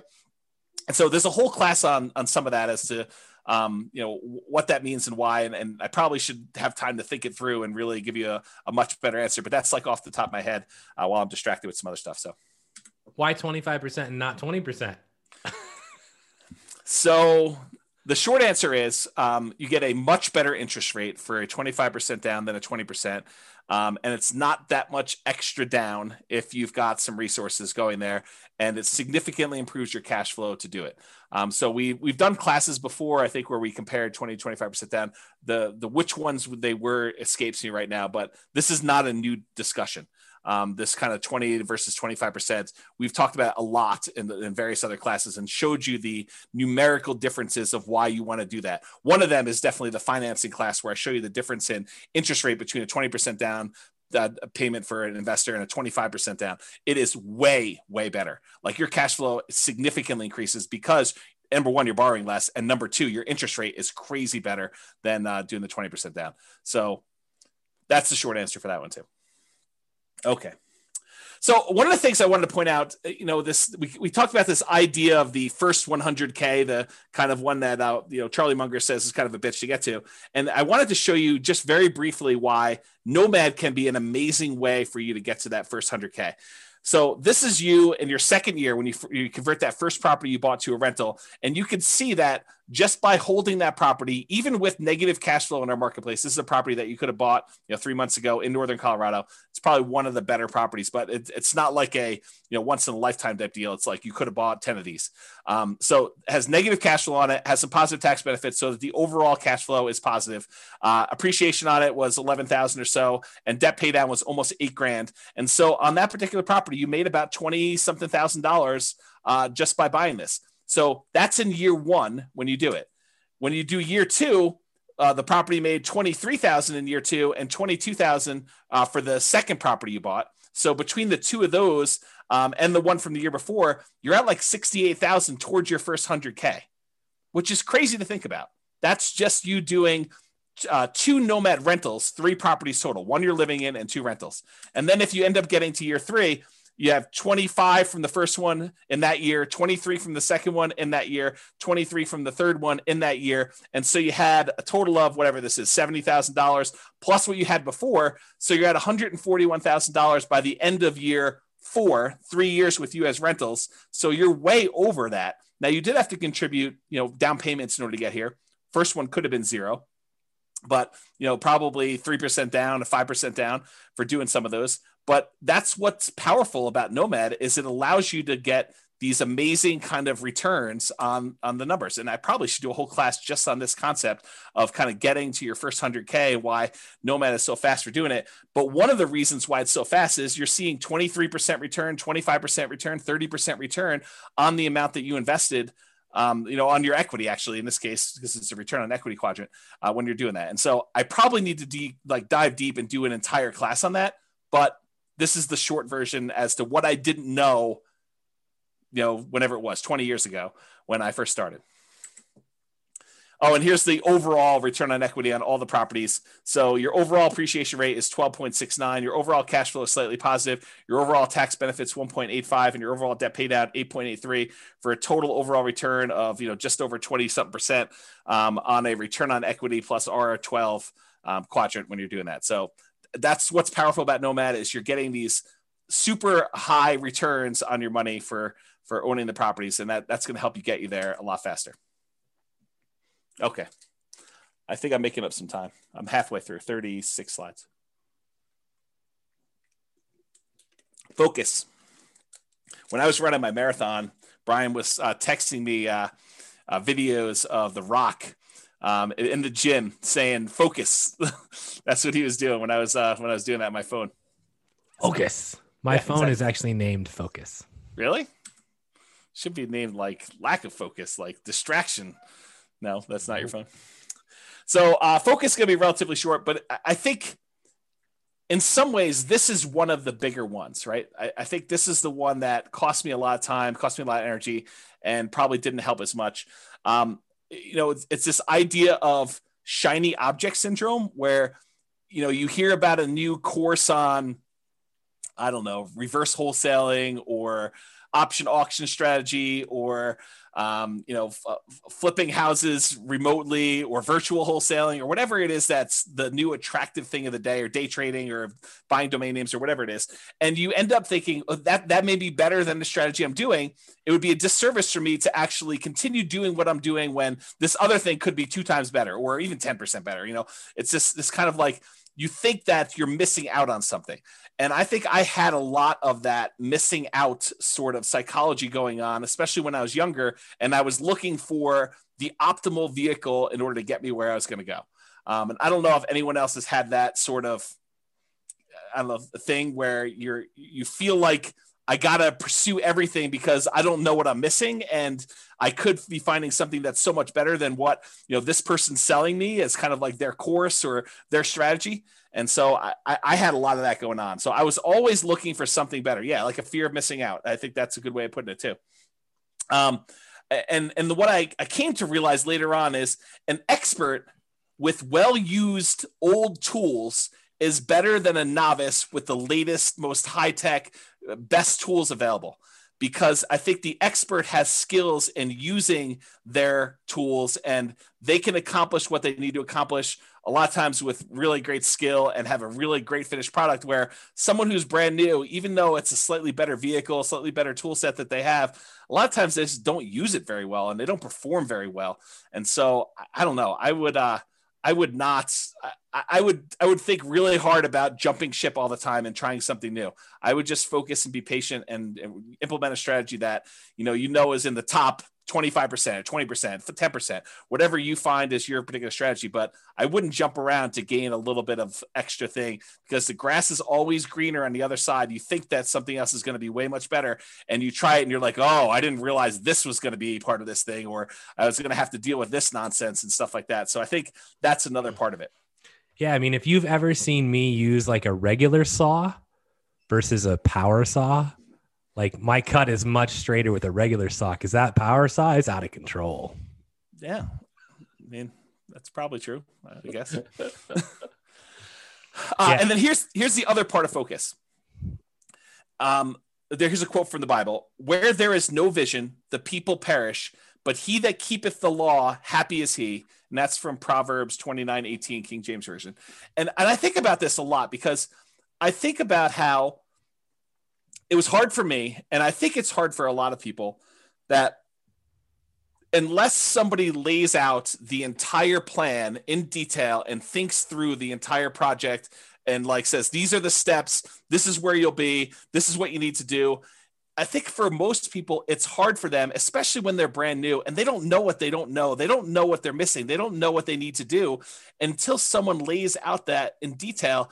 It's really hard for you to have the vision of what you need to accomplish and how it gets you to your goal. And so this occurs to me, like when we started teaching Nomad, I realized right away that I need to put out, even if you guys don't use the 10-year plan of buying 10 Nomad properties, you need to have at least seen a 10-year plan so that you know, hey, someone has thought this whole thing through, and this is how you can get from 0 to owning 10 rental properties and what those numbers look like. Now, you may decide you only want to do 1 or 2 or 3 or 4 or 5 or whatever it is, but at least someone has laid out, 10, Brian says, but someone has laid out the entire plan for you and given you a vision. This reminds me of like someone who is trying to build a house without creating a blueprint first, or without creating some type of plan. It's like, does this board go here? Well, I don't know. I mean, unless you have a plan, you don't know if a board does go there or not. Maybe it should go there. Maybe it shouldn't go there. But until you have a very detailed, thought through, organized plan where you know all the pieces fit together and how they fit together and what order they fit together, you can get lost in this thing where you lose focus. You just don't know what you should be doing. So I think it was really challenging for new investors to kind of develop or see that a detailed plan of the future. So that's why we ended up teaching the Nomad the way we do.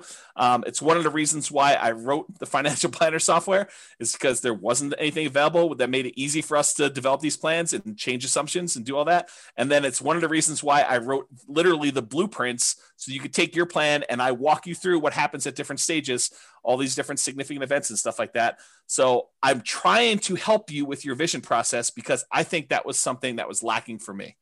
I thought my vision was this $100 a month times 100 houses. And if I had run those numbers through the real estate financial planner software, I would have saw really early on that was going to be problematic, especially if I did any type of stress testing whatsoever on those. So you want to add something to that, Brian, before I go on to the next one? No, spot on. Oh, you wanted me to add something because you were thirsty. Sorry. Well, I figured I would just ask that. And on a related note, I think this focus and the grass is always greener, I think those are related. But when I was first starting off, what I was told by all the people I talked to and all the books I read is cash is king. And I also heard cash flow is king. And so it was sort of like this somewhat contradictory advice, but I took cash flow to be king more so than cash. And maybe it was because I could see how I could generate a little bit of cash flow. I had a hard time seeing how I was going to generate large amounts of cash quickly to do stuff like this. So when I first started, it was still challenging in our local market, just like it is today, maybe a little bit less challenging, but not much, to find properties that had positive cash flow. It wasn't easy to do, especially quality properties. So I was doing things just like we teach in like the cash flow workshop class to improve cash flow. I was focusing on doing a lot of those things. The things that I was primarily doing was buying properties as, BRRRR, the buy, rehab, rent, refinance things, and also creative financing, because I didn't have 20 to 25% down payments. Maybe I could have scraped together 1 or 2 to do that. But after that, I was done. I mean, I would have been done buying. And so that was really hard for me. And I wanted to acquire more than just one property that had $100 a month cash flow. I was trying to do this fast. And I think that was actually one of the things that I probably made a mistake is I think I was trying to rush financial independence. I was trying to get there really fast, pushing it really, really hard to do that. And it's hard because I could see why some people might think it's conflicting advice when, Brian and I tell you, you got to work hard, you got to push really hard, you got to do it. But then I just told you that I think I rushed financial independence, but I don't see them as conflicting because they're definitely both true. I don't know if maybe Brian has some insight, but I could see that they're different in my mind enough, and I'm not sure how to vocalize that. Yeah, I think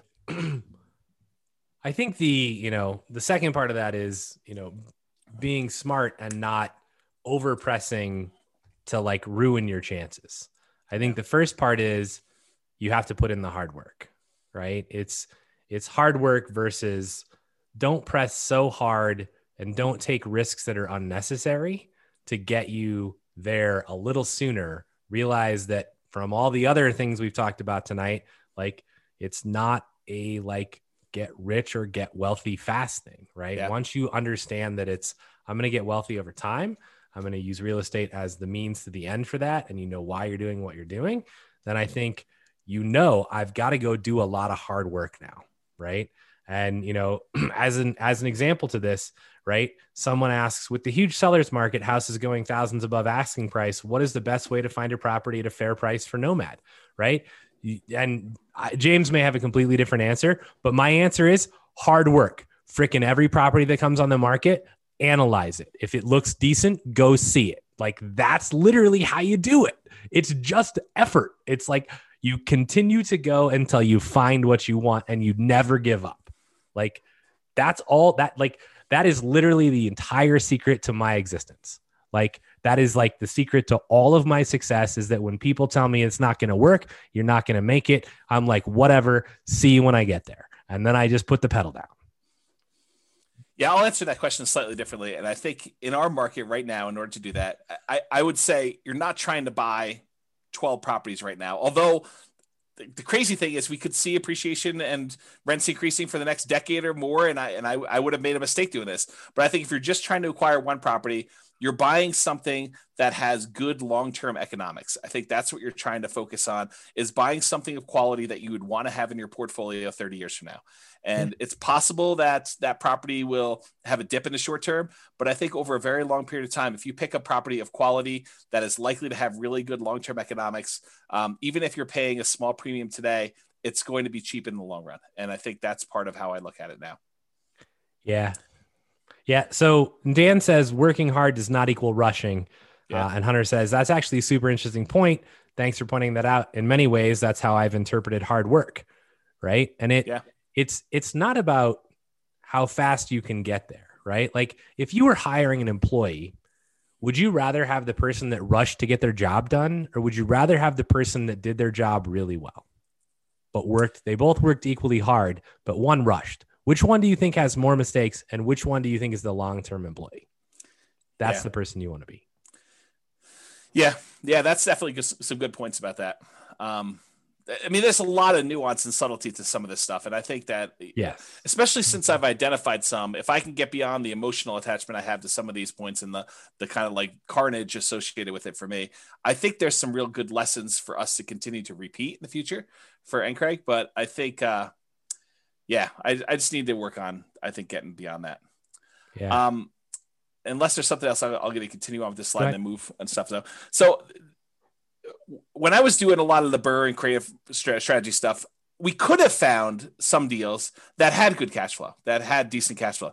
The challenge I had was those were really rare. They were like super infrequent of finding ones that were decent cash flow on that. So the challenge I was suffering with was I knew I needed a certain number of properties, 100 properties for me if I was just going to do $100 a month, and I was, and I was going to try to do 10K a month in passive income, or 200 if it was me and my partner, or I need to do $200 per month and have 100 of these. So for me, I had to get to this big number, and I was thinking to myself, if our pace is 1/10 of what it was, because I'm really selective in the properties that I'm buying with these things, it's going to take me forever to get to 100 properties or 200 properties. And that was one of the things I struggled with early on, is this idea of acquisition pace and deal quality. And I think I landed on the side of pace, at least for a period of time. And I think that hurt me. And I think if I had to do it over again, I'm not sure I would do it exactly the same way. I think I would have done more, having done it again a second time. I have done it with quality. I've done it with more quality type stuff than I have than pace and just adding stuff to my portfolio because I could. So that's something to kind of remember. And this is a slide. I won't go into a ton of detail. This was in the cash flow versus appreciation class. And it talks about how markets historically, some of them have had really good appreciation. Some of them have had really good rent appreciation. There are some that have had negative appreciation, but really good rent. And so it's like, this is a breakdown of how many existed for each breakdown of market. And go watch that class, because I did a much better job of explaining that in that class. And this is probably a topic for more conversations. But what I did also want to point out is, just because a market had great appreciation in the past and great rent appreciation in the past does not mean in any way that is going to continue in the future. I think that you need to understand what is driving some of these things and try to look into the future as best you can, because it's really hard to do, and try to say, Do I think that this is going to be a property that over a very long period of time is going to have very positive economic kind of like perspective, or a very good economic benefits of owning for a long time? Short term, it's really hard to predict. Long term, it's really hard to predict. But I think that's part of what you're trying to do, is trying to evaluate, where this will be at some point long in the future. And on that note, do you want to say something, Brian? Speaking of reserves, do you have a tool or chart evaluating the portfolio risk? That's a question. Yes. So in the real estate financial planner, there's probably 2 or 3 really good charts for risk evaluation. One of them is debt to net worth. The other one is a new chart. I'm not sure if you even got an email on it yet. It's liquidity, or account balances to debt. I think that's the other chart. So it shows you a measure of like how liquid you are in your account balances compared to your debt load. And then another one is the number of months of reserves for your entire portfolio. It adds up all the expenses on all of your properties, including rentals and owner occupants. It adds up all the expenses you have programmed in there for your personal like living expenses. And it tells you how many months you have of reserves for all those things for the entire portfolio. And you can see your kind of like reserve balance over the course of 40 years or 60 years or whatever you're running there. And I think that's another interesting metric. And there's more coming. Okay.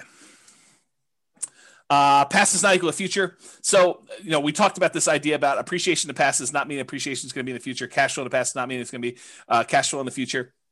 Just because a market has done well doesn't mean it will do well for you in the future. Just because a market has done poorly in the past doesn't mean it won't do well in the future. You need to try to understand the why behind it, which is really difficult to do, especially with unprecedented times. And we're not really sure like what's going to be the major factor in things and how those are all going to play out, but you have to do the best you can.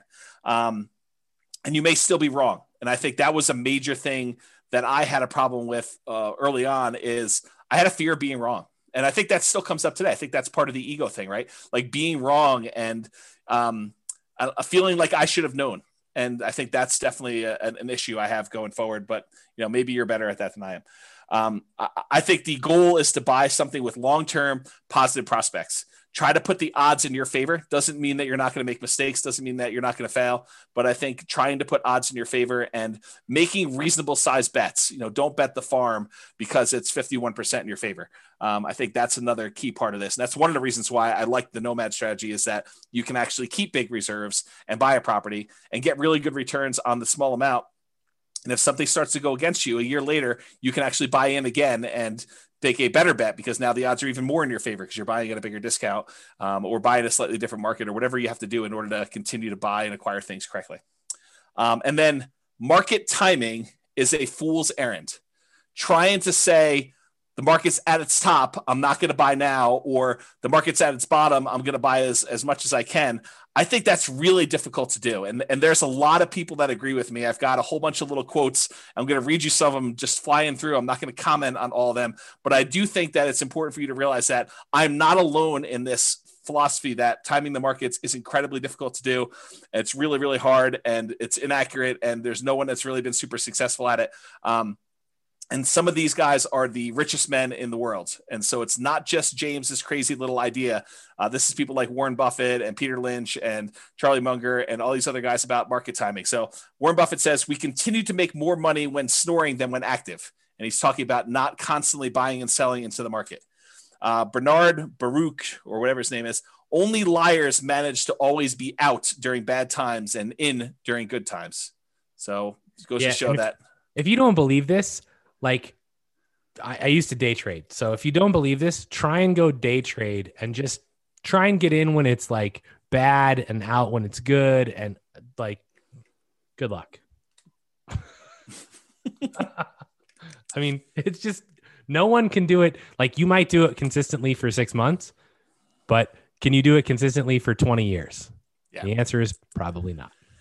Here's Peter Lynch. Far more money has been lost by investors preparing for corrections or trying to anticipate corrections than has been lost in corrections themselves. That's Peter Lynch.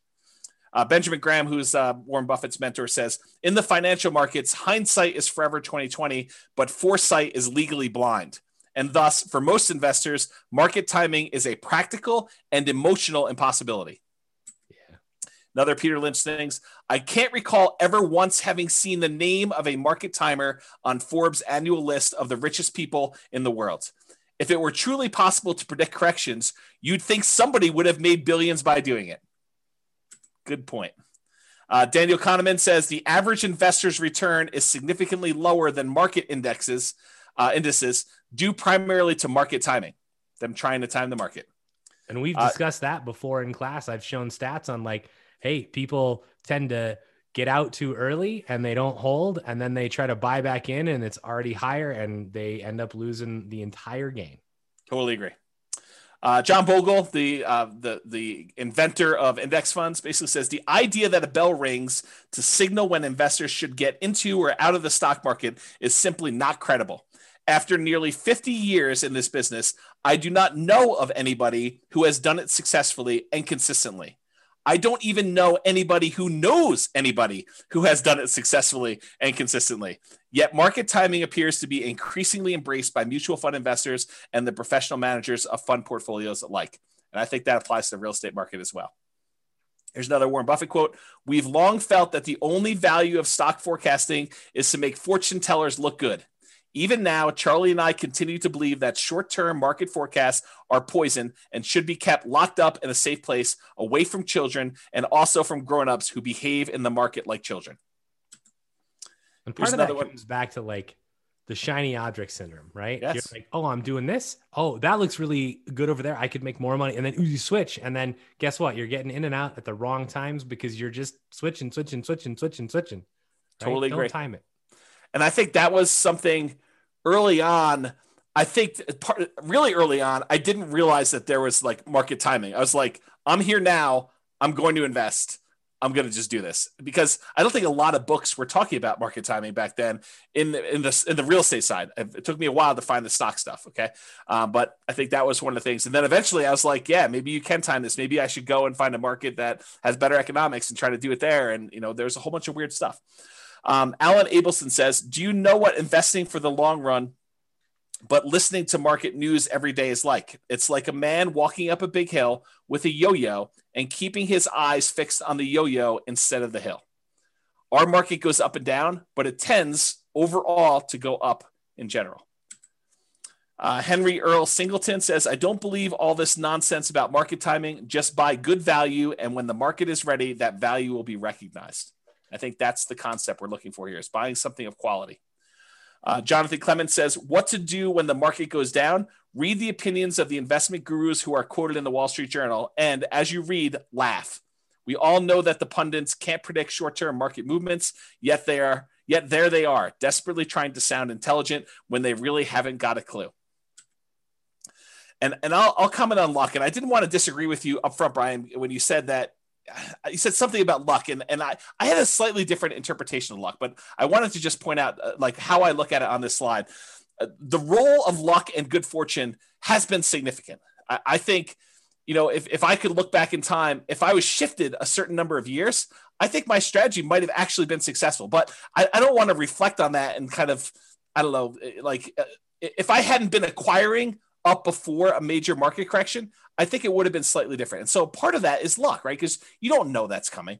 So I should have been more prepared and like looking back and saying, okay, what could I have done differently? Even if I had picked a bad time in the marketplace, I should have been more prepared personally, mentally, financially, definitely emotionally, for an inevitable bad luck and bad fortune, kind of like a stoicism sort of philosophy of, this is going to happen, guys. I mean, market corrections they're going to happen. Portfolio values are going to go down. Rents are going to go down. You're going to have unrealistically high expenses on a property or 2 or 5 or 10. You're going to lose your job. Someone's going to get sick. I mean, these things are almost inevitable. And if you don't have them happen to you, I do think that's partly luck. I think that it just, you were one of the few that didn't have a major health event or a major loss of a job or a market correction during the time when you had that in your portfolio. And so I think going in here thinking that that's not going to happen to you, that you're going to invest and the market's not going to correct, I think that's folly. I think that you should mentally, physically, financially, emotionally prepare for having that sort of correction and thinking it through as to what that looks like and what can you do about it. Being smart, in my opinion, is planning for these things, whether they happen or not. If you don't have them, you're lucky that they didn't happen for you, not that you were lucky that things went well for you.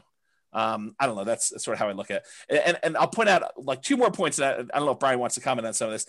Even amazing businesses become distressed. That's largely what the value investing community is talking about. They talk about waiting for great businesses to have some type of temporary setback and buying in at those times. So even if we have this great real estate business, you can expect at some point that it's going to experience, at least at some level, some distress.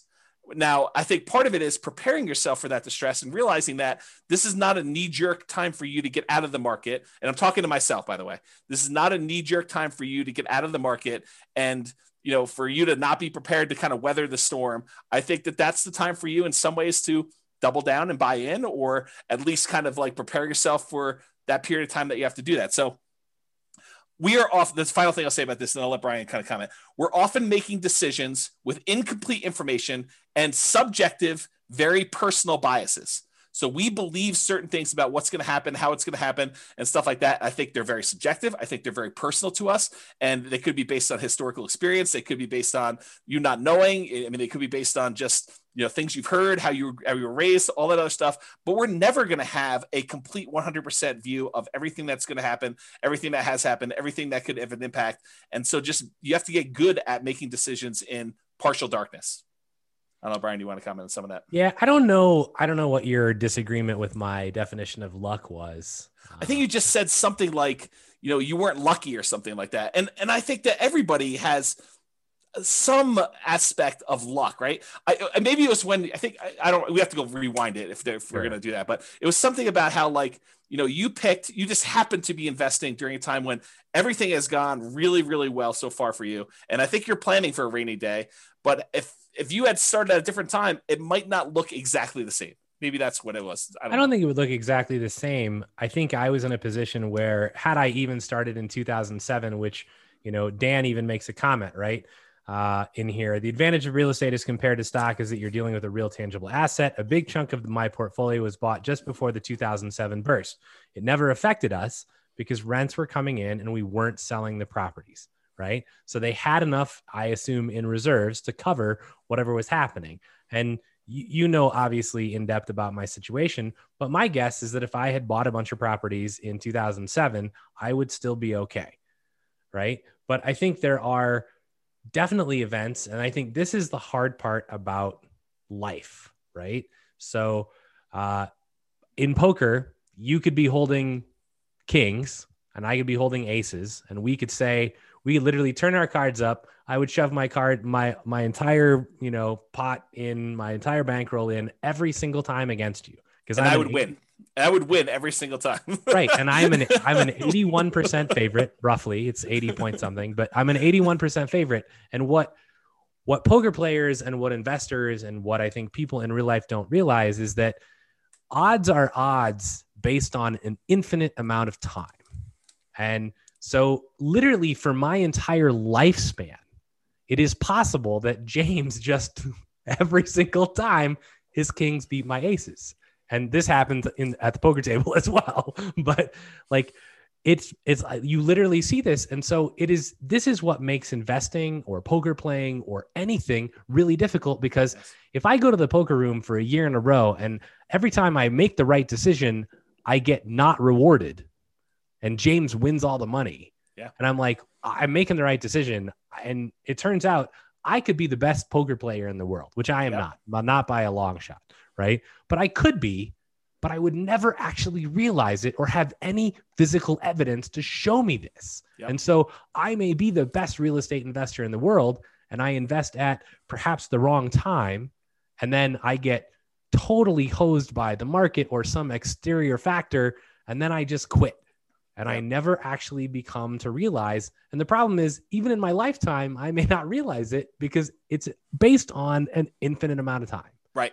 And this is what becomes a real just mess with your mind in poker, because you're like, Then you start going, am I making the right decisions? If I'm making the right decisions, why am I not winning? And then you start changing what were great decisions into subpar decisions. And now you're making subpar decisions and you continue to lose and you make even worse decisions. And it's just downward spiral.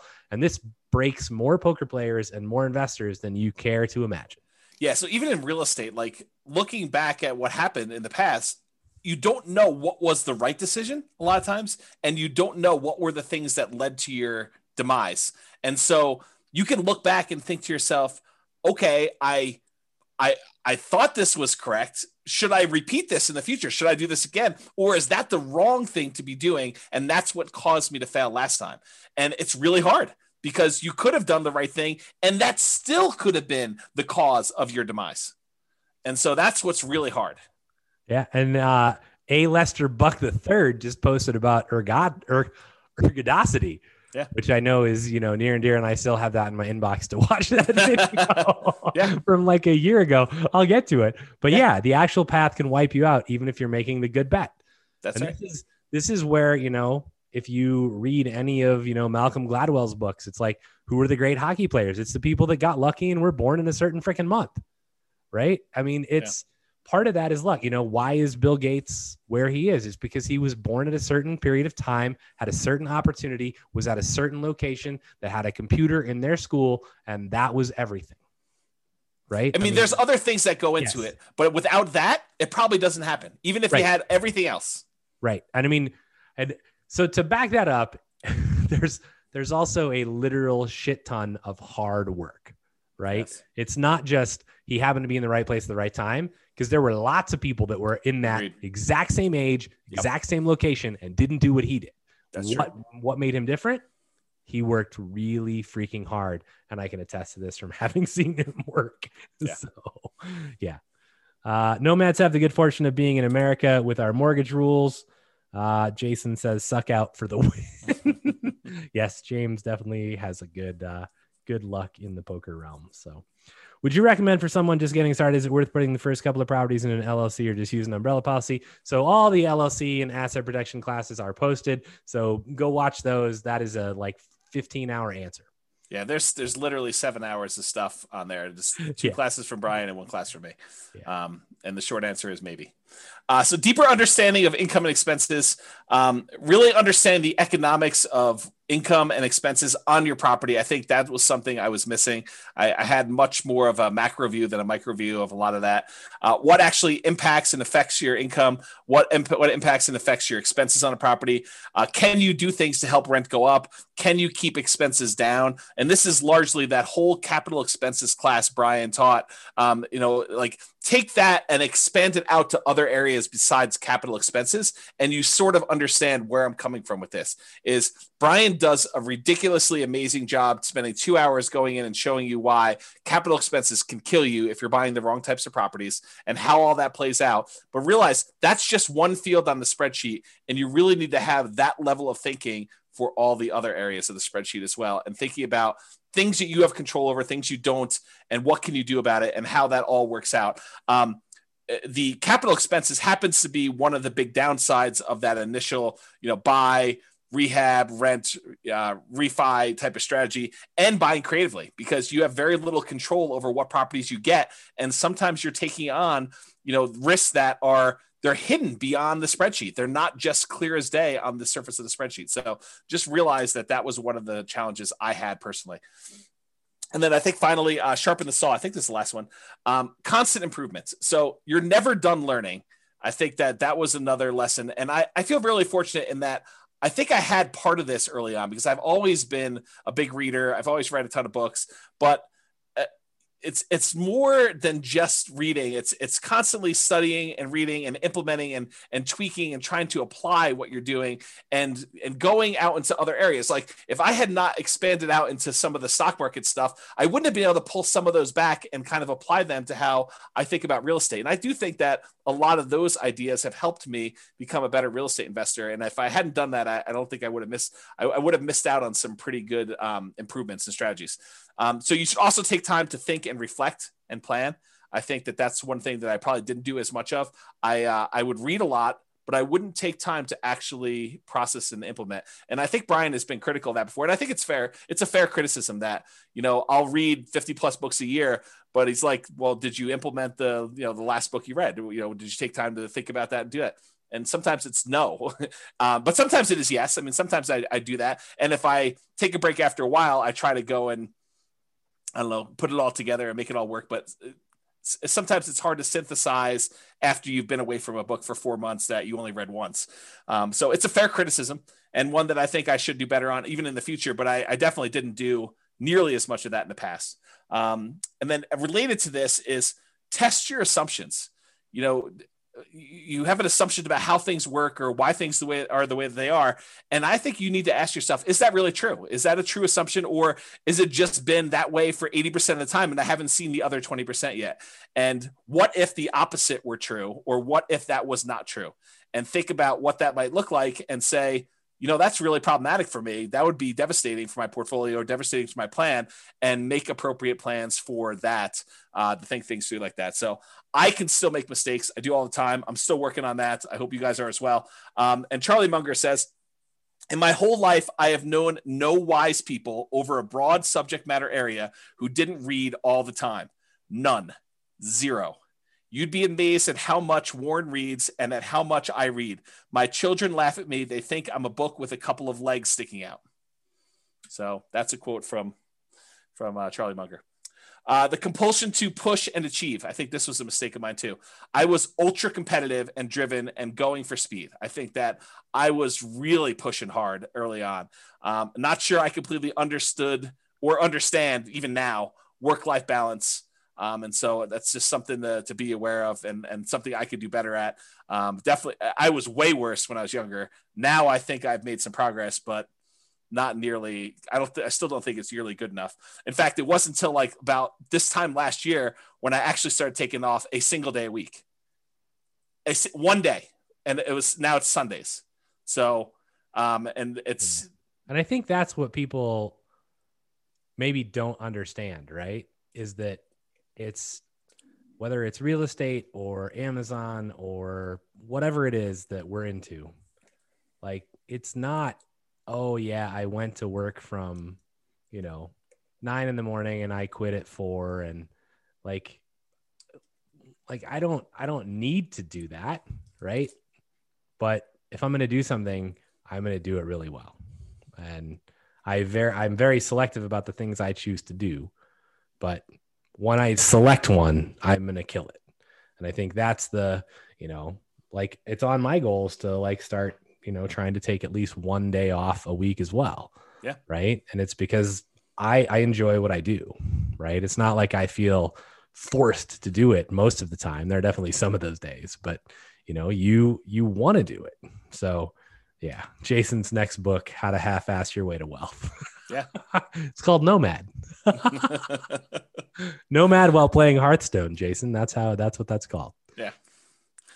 Yeah. So over the past few years, I've been taking more me time, and even more so lately. Like we were in the hot tub at the beginning of the year, and I was telling Brian and Royce, I was like, for me, if it's not hell yes, it's no. And I'm being much more selective about who I decide to work with. I'm being much more selective about projects I take on. I'm definitely giving myself a lot more downtime and trying to work on health, mental health, and physical stuff, despite looks to the contrary from my COVID-20 that I put on since COVID started. But I think those are things that I did not know early on that I'm definitely making some better improvements with. And once you get your first 100K, I think it's easier to try to find balance once you've made some significant progress towards your goals, because then that's sort of takes some of the pressure off of you to do all of it yourself. Is that you've got some asset base that's growing, and now you can afford, for lack of a better term, but I think it's a pretty good term, for you to kind of let that do some of the lifting for you to get you where you need to be.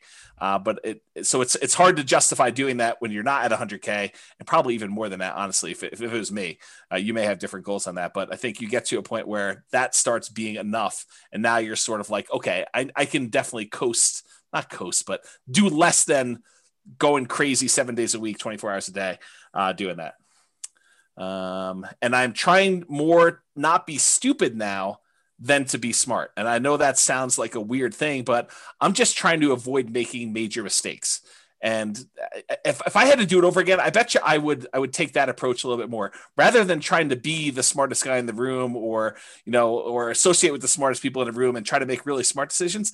I might try to just not make mistakes and avoid losing and sort of put myself in a position to let myself win rather than forcing a win. I don't know if that's a good way to think about it. So that's kind of where I am with that. Yeah, I mean, that analogy plays really well to EV and to poker. Like if you sit down at a poker table and you're trying to like beat someone else, yeah, you're doomed to lose your money. Yeah. And I think early on I was more of a I'll beat you sort of personality. Like I cannot overstate how competitive I was as a younger guy. Like, imagine someone just ridiculously competitive. And I'll just doesn't take a lot of doesn't take a lot of thinking for me. Yeah, for you, I agree with it, and I think I see a lot of myself in the competitiveness with you. But like, this is how competitive I was. My brother skipped a grade in like first grade, and because my brother was having some challenges, just socially more fitting in than anything else in elementary school. By the time I was ready to go into first grade, they wanted to skip me a grade in elementary school too. My parents said no, so my brother held this over me for 10 years. Every time we'd get report cards and we'd compare them and say, I got 6 A's and an A minus, and you got whatever it was. He'd be like, yeah, but I skipped a grade. So this is like every day, homework, all sorts of stuff. So I actually pushed really hard to skip grades in high school. That's how competitive I was. I pushed to try to skip grades in high school so that I could actually catch up with my brother. That's like how ridiculously competitive I was. So kind of give you an idea of what that looked like. And not that I'm encouraging that, because I've totally gone the other direction where I'm just trying to so Brian, you own chess. I'm not even going to play you because I don't even want to start the competition with playing chess. So I concede. It's all you. You own the chess space. So that's sort of what it is. So, yeah. All right. So the last slide is final thought. And this literally is the last slide. Everyone wants to know if you skipped a grade. I did. Multiple. Yes. I started college at 15. So that's how I did it. But yes, like really crazy, ultra competitive to do that. All right. So final thoughts. One thing that came up while I was preparing for class, what things did I happen to get right in the beginning that I still feel are true today? That's sort of like the opposite of what do I wish I knew when I started. It was sort of like, well, what things still are true today that were true back then? That could probably be a whole different class. I didn't write that down, but I thought that was an interesting kind of like side note that occurred to me while I was doing this. All right. Only 11 minutes over. So far. Any final questions? So I got lots of comments. Oh, okay. So I think, on the reading thing, it's very interesting, right? Because James acquires lots of knowledge and breadth of knowledge and reads a ton of books. And I read books almost out of necessity.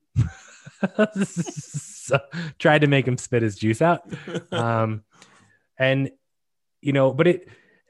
will say that, one easy way to avoid reading as much as James is have a best friend that reads as much as James does, and then sit in the hot tub with him and tell him your problems. And then he can tell you all the books you should read.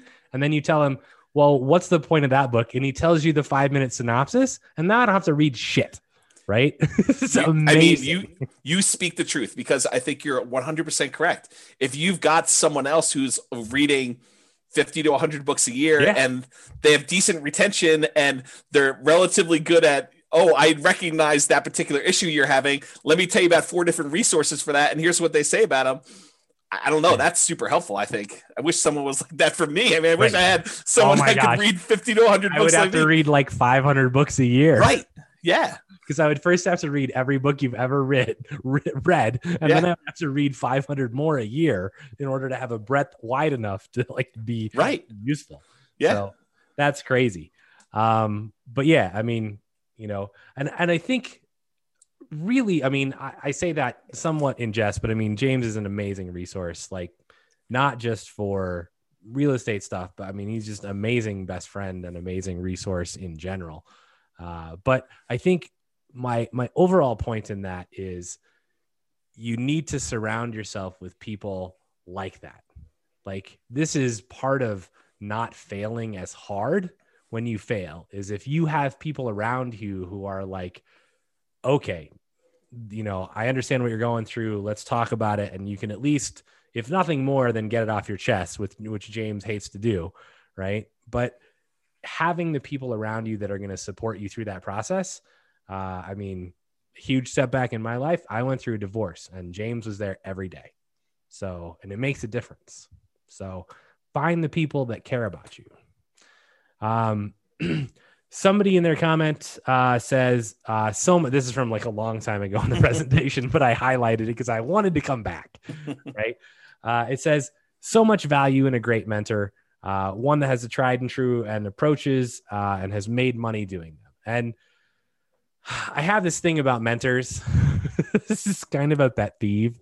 You know, when we used to teach live classes, you know, people would come up after and be like, hey, Brian, will you be my mentor? And I'm like, who are you?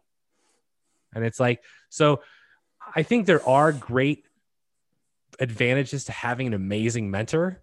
But if you, as their mentee, are not delivering value back to them, then you need to reevaluate your relationship. So I think that is the one point I want to make on that, is that you should be delivering value both ways. And sometimes that seems hard because you might be like, well, if James is going to be my mentor in real estate, how in the hell would I deliver any value to him? Well, there's a lot of ways you can deliver value, right? I mean, James is amazing at lots of things, but James needs advice on other stuff too. So, you know, James needs to share stuff, you know, every once in a while, you know, in a hot tub once a year or something. I don't know.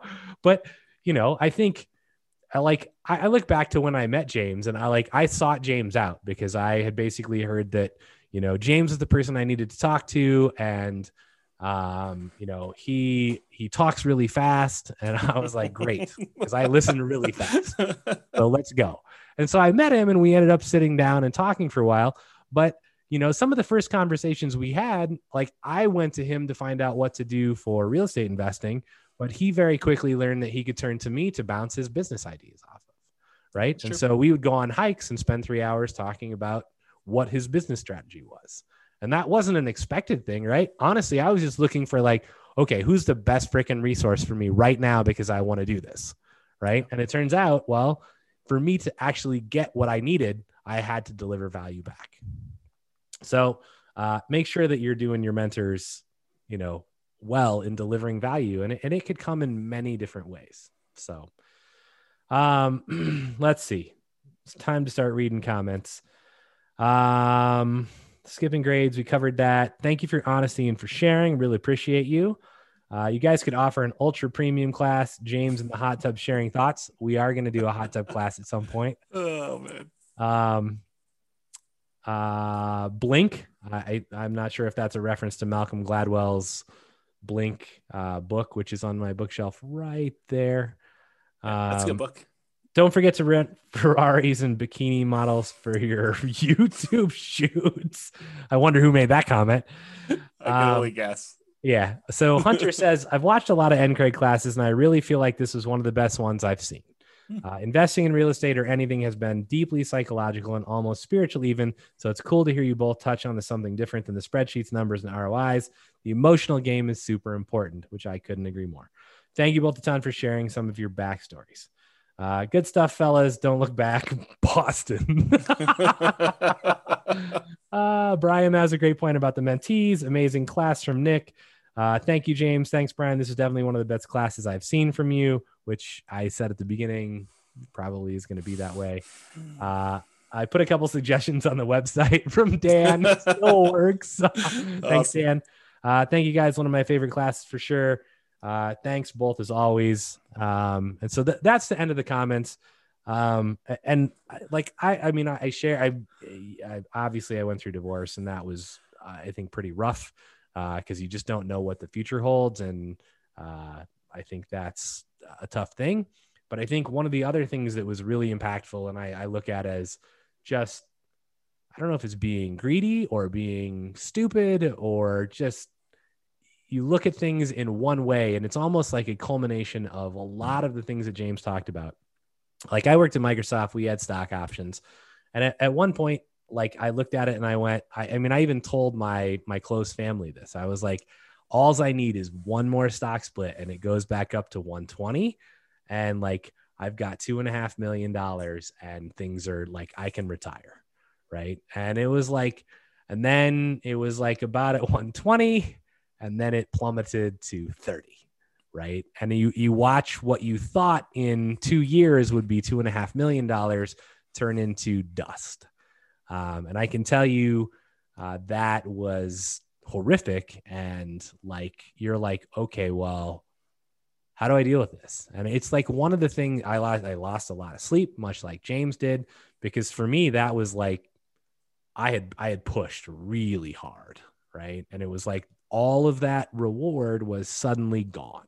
And so how do you deal with that? I mean, it's very difficult to come to terms with. It's very like hard to understand, like, okay, is that 10 years or 20 years for me to get back to where I was? Will it ever happen?